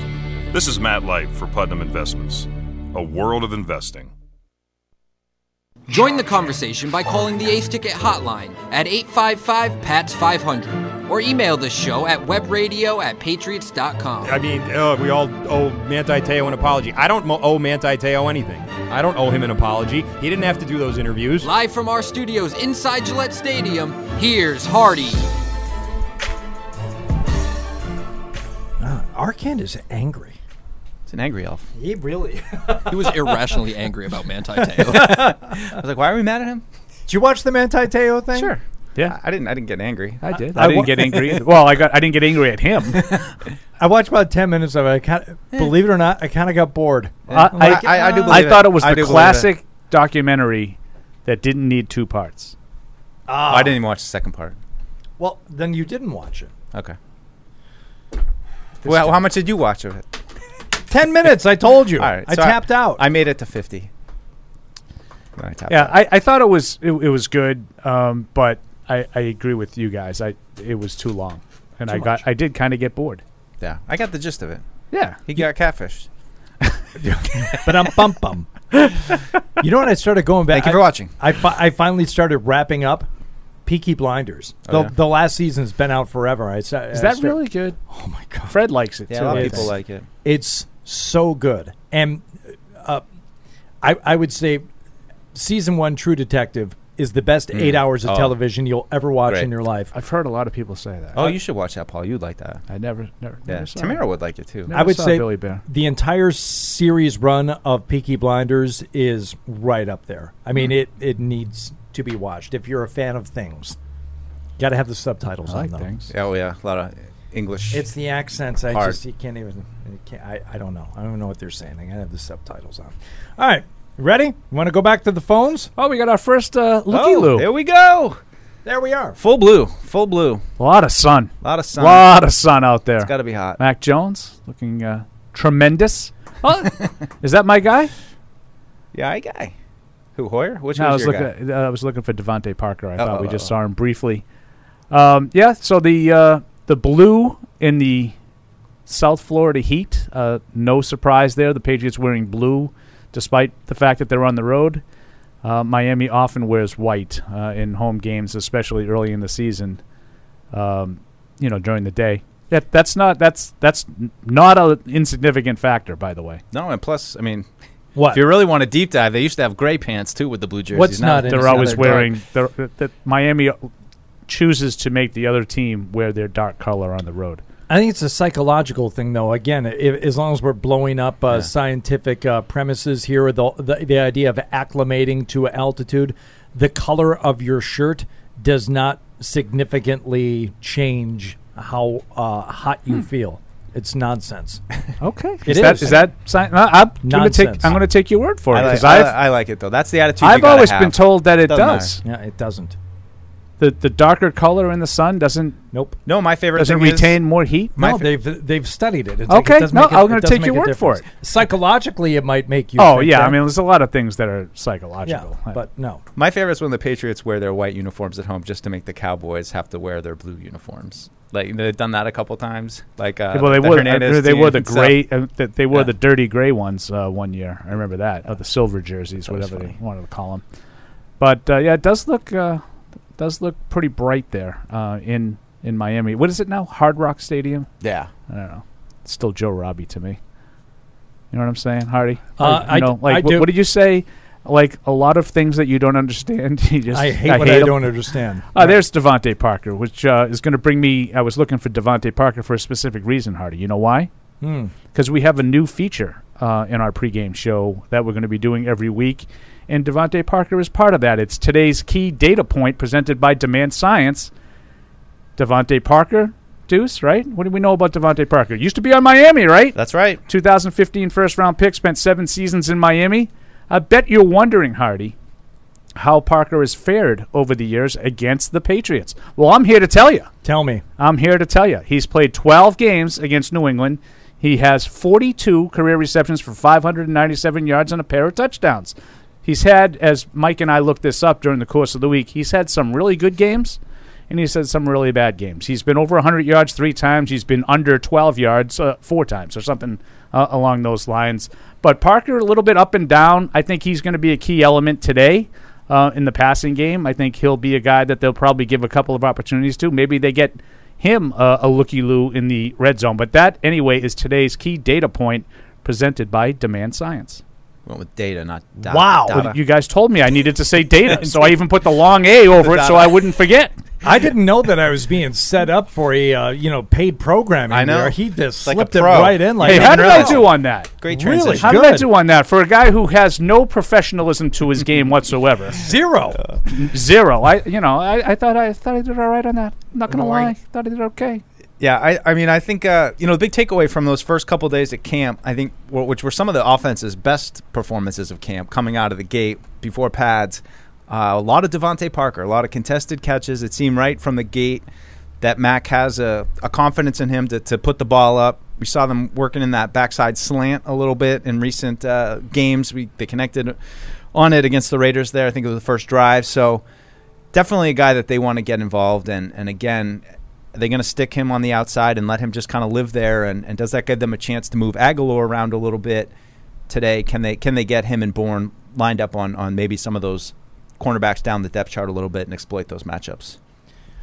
All right, so we're watching warm-ups here down in Miami as the Patriots get ready to play today. I saw another view of the field from the broadcast booth. That is one thing. If you think the Patriots are unhappy about playing in this heat, it could be worse. You could be stuck in the corner of the stadium like Sosi and Zolak are. It is the worst broadcast booth, they say, in the league. It is a tough spot, Really? and it's low in the corner, too.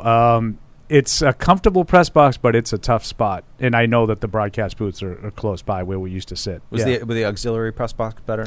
No, that's only for Super Bowls, Deuce, when I get kicked to the curb and I'm not even allowed to be in a press box. But, report back. First-class problems where I have to watch the Super Bowl. I mean, Let's get back to the phones here. We're going to go to Todd, North Carolina, here on the Patriots pregame show, fueled by Duncan. Todd, what's going on? So, Hardy, you are correct about the dark clothes, but there's a caveat. In my environmental physiology class, it told us about Lawrence of Arabia. Yes. It's got to be loose. It's got to be loose clothes. If they're tight, they're worse. Yes. The dark colors. Wow, Yes. interesting. That'd be funny. They So all it's gotta be baggy loose shirts clothes and 'cause it baggy creates pants. convection. Anyway. It's made out of my key linen. to this game, guys, Yeah. is the running game. If we get 200 yards of running in this game, we win. I think that's just the way we got to do it. Keep them off the field. Keep their weapons off the field. Keep their defense on the field. Keep ours off. I think that's the winning formula. I want to see 200 yards rushing. So anyway, great show, guys. Talk to you later. Bye now. Wow. If they put up 200 yards rushing, Paul just choked on a donut. Everything all right over there? I'm going to have to agree. Patriots get 200 yards rushing, they're going to win. I'm going to go out on the limb. Big day for Damian Harris then. There we have Steve Belichick. What do you throwing think ball. the winning percentage is for teams that rush for 200 yards? 92? High-ish. High-ish. Yeah. I think your chances of winning are strong to quite strong. It would be if remarkable. you rush for 200 yards. I mean, you can lose. I think the Broncos lost a game to the Patriots when rushing for over 200 yards once.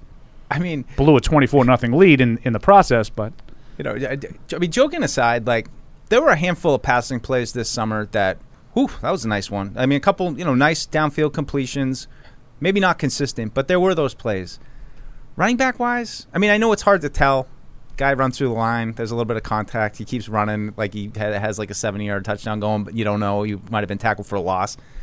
But there was never really anything in preseason or during training camp that was like, whoa, that running lane just opened up and Stevenson or Harris would have been gone. So of everything that you're most uncertain about, I think the running game is close to the top of my list of just, are they able to be coordinated in the offensive line? Are they going to try this wide zone stuff where it's so important that everybody kind of moves together and in sync? I saw Giardi's tweet earlier today that, they had a good couple weeks of practice and that they needed it. We'll see. I think that's the part that it's going to translate, that has to translate the quickest for me. Let's go to Dominic in New York on the Patriots pregame show. Dominic, what's going on? Dominic, no longer is that the there. sausage guy? The sausage king of New York? By the way, I did. You're the sausage king of Chicago? That's right, Abe Froman. I did hear from Fred Kirsch earlier, who is in fact listening to the show. So There you go. Fred, yeah, that's twice. I'm sure you've been very, very pleased to hear somebody who is not there. Fred hung up on two guys during the show. Yeah. Sean in Woonsocket. Hello, Sean. What's going on? Hey, Paulie Paisan, Babyface Mike, Robbie Hardon, shout out, Fred Donuts. What up, fellas? Right around the room. It's quite the intro right there. I like that. Week one, let's Been thinking of that all summer. It was worth it. The baby face. Thank you. Pulled it off. Hey, fellas, just two quick statements today. Number one, we're winning this game, boys. Miami is no match. Overrated. They got couple nice players, but we're going to take this game, plain and simple. Okay. Second prediction, I think this season, I think we're going to take a lot of people by surprise. I don't think we're ready to get back to the glory days yet, but I think another 10 wins, another wild card playoff appearance, and we're going to build on that. Within 2 to 3 years, we'll get back to where we were. All right. You know what? It could. I love the Some call. good, Sean. solid positivity. No, There you go. We needed seriously, that. We needed because that. it could be as simple as that. Miami, they ain't nothing. They got a couple of nice players, but still the I don't think Dolphins. anybody thinks the Patriots have no chance to win this game. No. We're not just because most people are picking Miami, which I would agree. I think most people are picking Miami. I don't think I've sensed a lot of people saying Patriots have no shot. No, Both down They got a there shot. and for the season. I think people are sort of down on New England, but I don't think this is like, they got 5-6 wins tops, no chance. Miami, light years better. I haven't heard a lot of that. No. Well, we'll see. We'll see how the start goes today, and then then you can really start to feel like you understand what they have. Because then we have to take Deuce's shoelaces away. This number 50, by the way, Raekwon McMillan, new number, made the switch. New number. I like it, as I'm sure none of you care about. I care. I don't like the 40. The linebackers in the 40s, not for me. That's too athletic. You Get don't want to 50. have athletes. Get 50. But yeah, so I do worry about Deuce during post-game shows. But at least at 1 o'clock, I think he'll be a little bit more. He'll be thinking to himself, I could be home. Yeah, long road, long way to go. I could be home and I can hang out. Still light out a little bit early in the season. Right. Get home. You're home in time for the late game, so we can watch some football tonight. It'll be good. You'll hate watch Brady. Man, oh man. Hey, I got a feel for Brady right now. He's going through some tough stuff. Let's go. Is he? I don't know. Yeah. Do we know? I don't care. I thought I thought your show was sort of reporting that was accurate. That he was going through some marital strife. I don't know if anybody was reporting it, but I thought so. Kind of lent credence to it. Anybody not going through marital strife? I'm not. I just have to I say. beg your pardon. I mean, Beth might have a different answer to that question than I do, but exactly. The fact that you don't even know is the biggest problem in your marriage.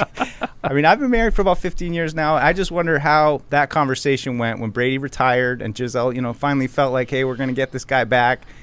And then he changed his mind. What was that conversation like? Actually, Giselle, I think I might play this game long enough and happens. Yeah, that's right. Biggest source of marital strife right now is I desperately want the dog to sleep in the bed with us. I am ready for us to take that step. And we tried it a couple of nights ago, and it was fine. She's back in the crate last night. I'm like, this is going to be a real problem for the three of us going forward. You're just going to get rid of your wife and move with the dog. You guys could get your own bed, maybe. Whenever my wife is away for the night, the dog sleeps with me, and we have a wonderful time. We do. We cuddle. Are you guys going to go to single beds with your spouse at some point? I know that was like an old people thing when I was little. Like it was always like Grandma and Grandpa always had single beds. Like, was that an old school thing? Like older couples, they switched to the. I to think the so. two, I know I've never ever heard that in my life. Oh, except for like on TV. My one set of my You had to grandparents do it that way. One set of my grandparents did. The other did not. I know a lot of people like our age who have gone to the separate bedroom thing with their spouses, which I don't think we will ever do. We are same bed, same bedroom. It's just whether or not the dog joins us now. That is the issue in our marriage right now. Hey now. Hey, Noah in Utah. What's going on, Noah? Hey guys, how you doing? First Good. time caller here. Hey, Noah. Hey, welcome aboard. I just wanted to say that we're going to stop the Dolphins today. They have no chance at all. Okay. They only have Tyreek, and I don't trust Tua to throw the ball more than 20 yards. So I'm ready for a smashing. Hope you guys are doing well. Thanks. All right. Thanks, Noah. Some more positivity. I'm ready for some action too. We got some late pregame show opener positivity to fall back on. I would feel better about some of these predictions if there was something more specific behind if there was anything concrete Yeah. behind it. No. Well, but I'm being serious. I think if someone said, the Dolphins are down a couple of key guys in the secondary. I think this is an area they can exploit. I think you're missing Byron Jones and Eric Rowe, which are probably two of their top 5 or 6 defensive backs. Their former first-round pick is inactive. He's been a disappointment. I try not to say his name because Morrell ends up throwing it back in my face later.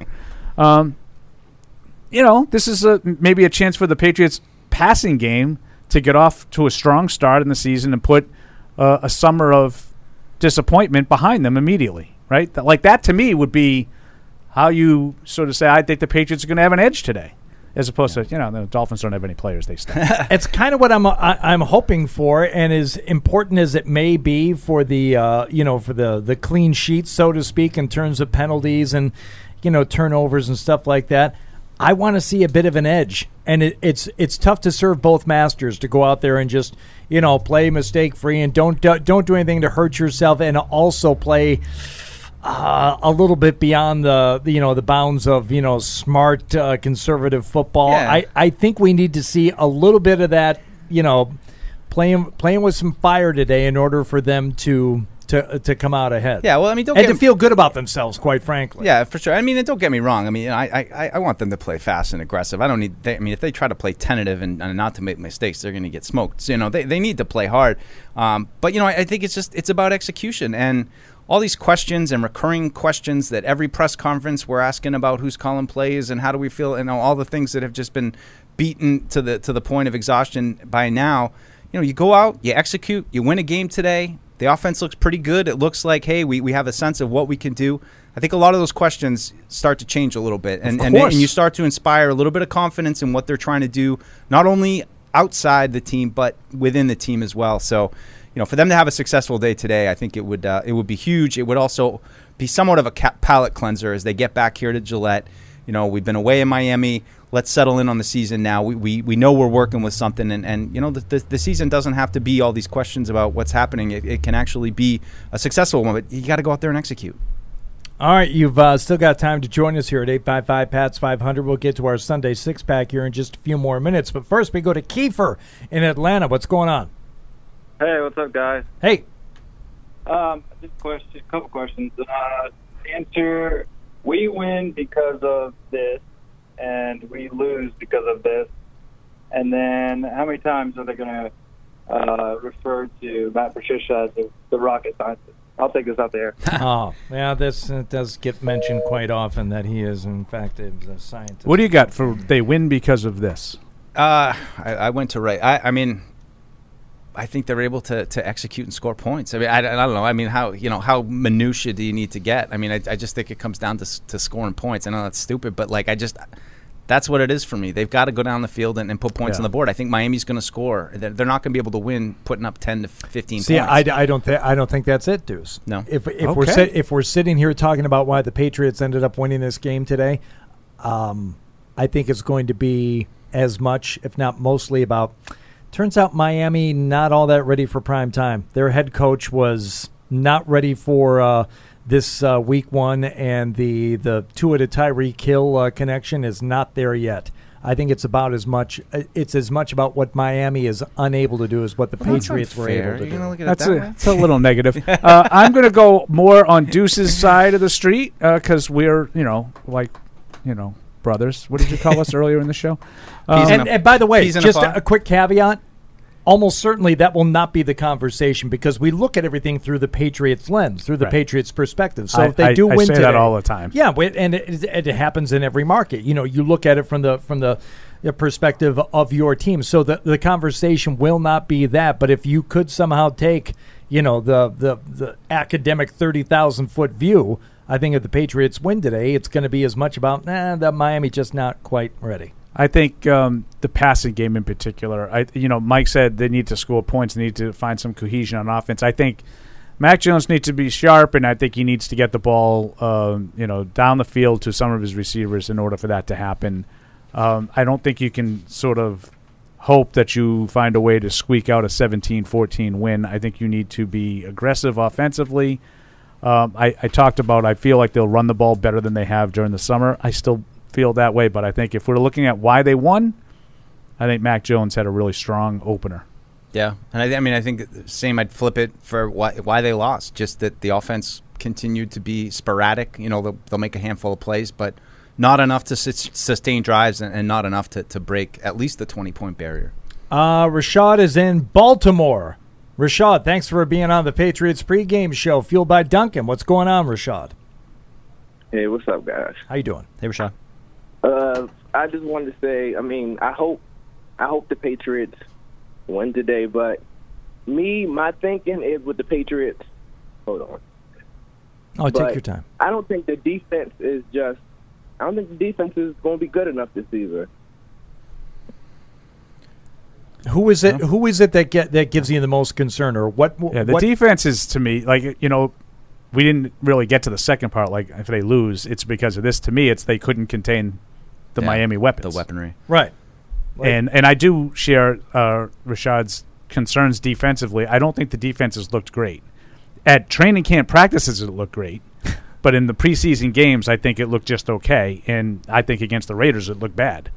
When the frontline guys, again, what was it Allen said? I give nothing to the preseason. I would agree with him. I've been fooled by strong performances and weak performances in preseason games many times in the past, and I won't stand for it anymore. I don't think it means a whole lot, but I do have concerns about the personnel on defense.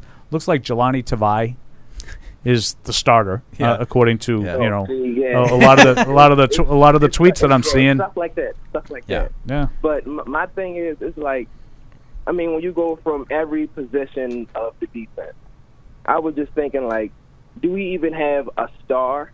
Like, because we have decent players, and I think Barmore is going to be up and coming.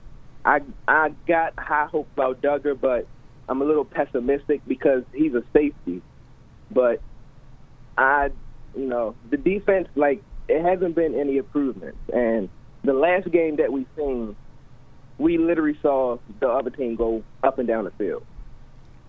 So I'm hoping that, maybe they can prove me wrong. Maybe some young players can take a little jump. But I don't really have high expectations, not because of Mac Jones. It's just because of the defense. I just don't think they really improved anywhere. Well, I would say for me, like, offensively, it's a lot of the same pieces. And I think you're thinking more about the offense that they're installing and can they execute. Defensively, I do think there are some new pieces in the mix than the last time we saw this defense. Now, how are they going to, deploy all those guys? How are they going to use McMillan and Wilson? I think, Paul is expressing something that a lot of people that watch this team are concerned about, that we talk all about, hey, we got to get faster. And, Jelani Tavai, more of a middle linebacker, run stopper kind of a guy. So is he going to be playing more? Does that, is he going to be able to help them deal with all the RPOs and things that Miami runs? But I do think defensively they have some pieces to play with. Now, that said, I don't think that they have the matchup pieces in the secondary to play man and, some of the things that they used to do. You heard the Rams kind of playing the Bills about, hey, we're playing a lot of zone. We should have manned them up. I don't know if the Patriots can shift and play man like that, but I am intrigued to see what's different. And if it is a lot more of the same and they look slow still, that'll be disappointing. But there are some new pieces that I'm interested in on defense. You boys ready to get to the Sunday six-pack? Oh, full six-pack. Let's go. Let's go. This is the Sunday six-pack, so kick back and listen to the position. I'm itching to get the picks back. You better bring a big stack. Don't get it mixed, Jack. I came to win it, yeah, this is the Sunday six-pack. Clean slate for everyone. Just, again, to recap, who ended up winning the last season?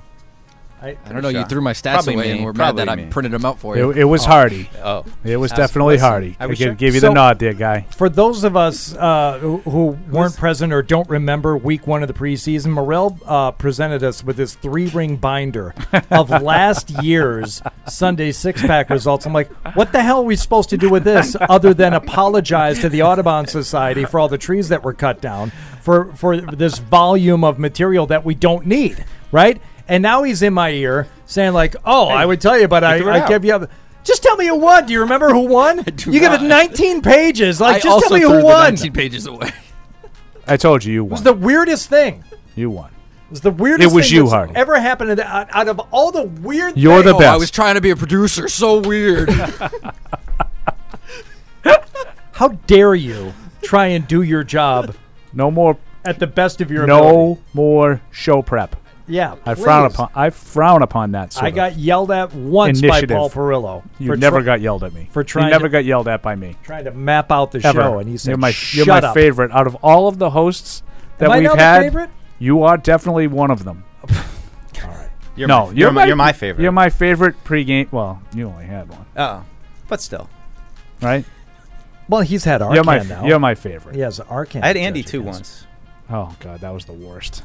Oh, was that terrible? Muy terrible. Well, we love Andy, and we love Christian, and we love the Sunday six-pack. Let's get to it. What is the first game on the docket, Matt? Saints at Falcons, New Orleans, -5.5. All right, Deuce, you lead us off. You know how it goes. Yeah, I'm going to stick with my pick. I love Jameis Winston. He's so goofy. He's good. People are picking the Saints for the Super Bowl, which I think is maybe a little bit crazy, but I'm in on the Saints. I think it'll be close, though. I'm going to take the Saints, but I'll take the points for the Falcons. What? Are we just doing points? Oh, did we just do one here?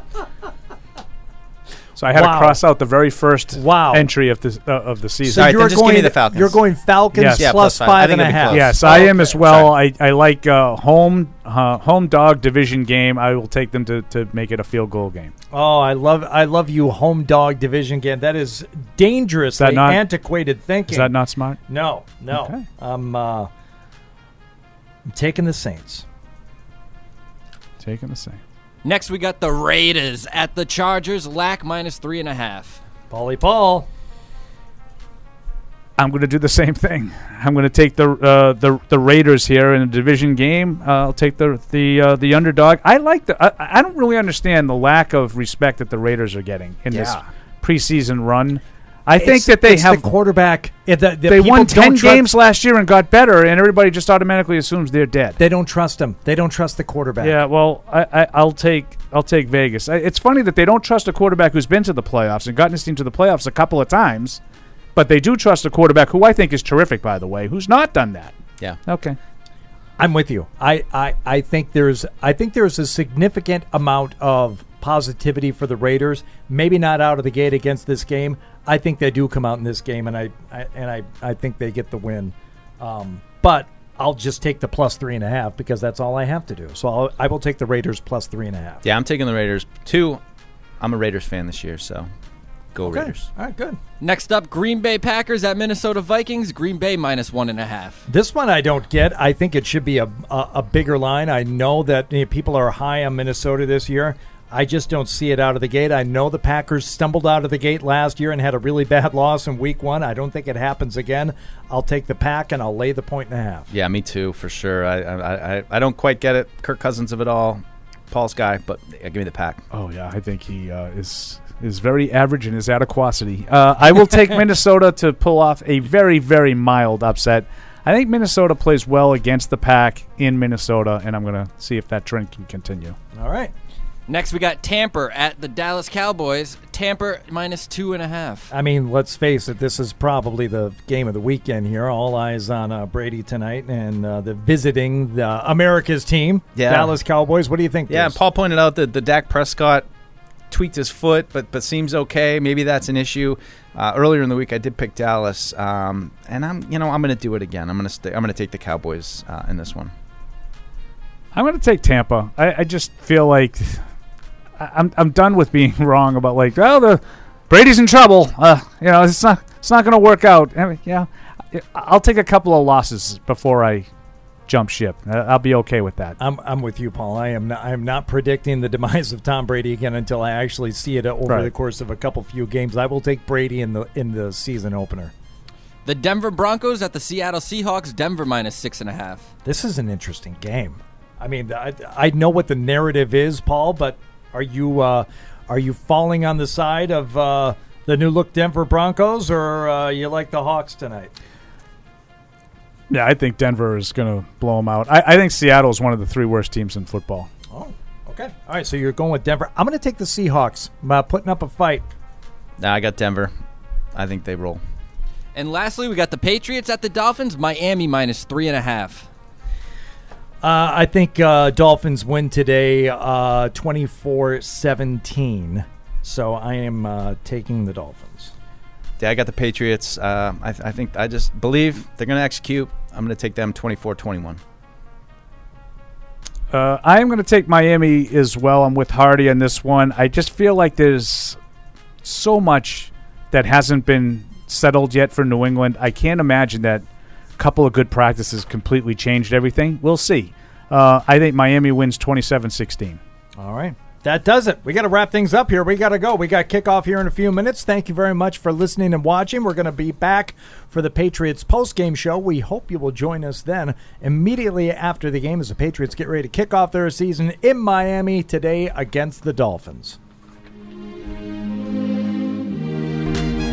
Thank you for downloading this podcast. Subscribe on Apple, Google Play, and everywhere else you listen. Like the show? Please rate and review us. Listener comments and ratings help keep us high in the podcast rankings so new listeners can find us. Be sure to check Patriots.com for more news and more podcasts.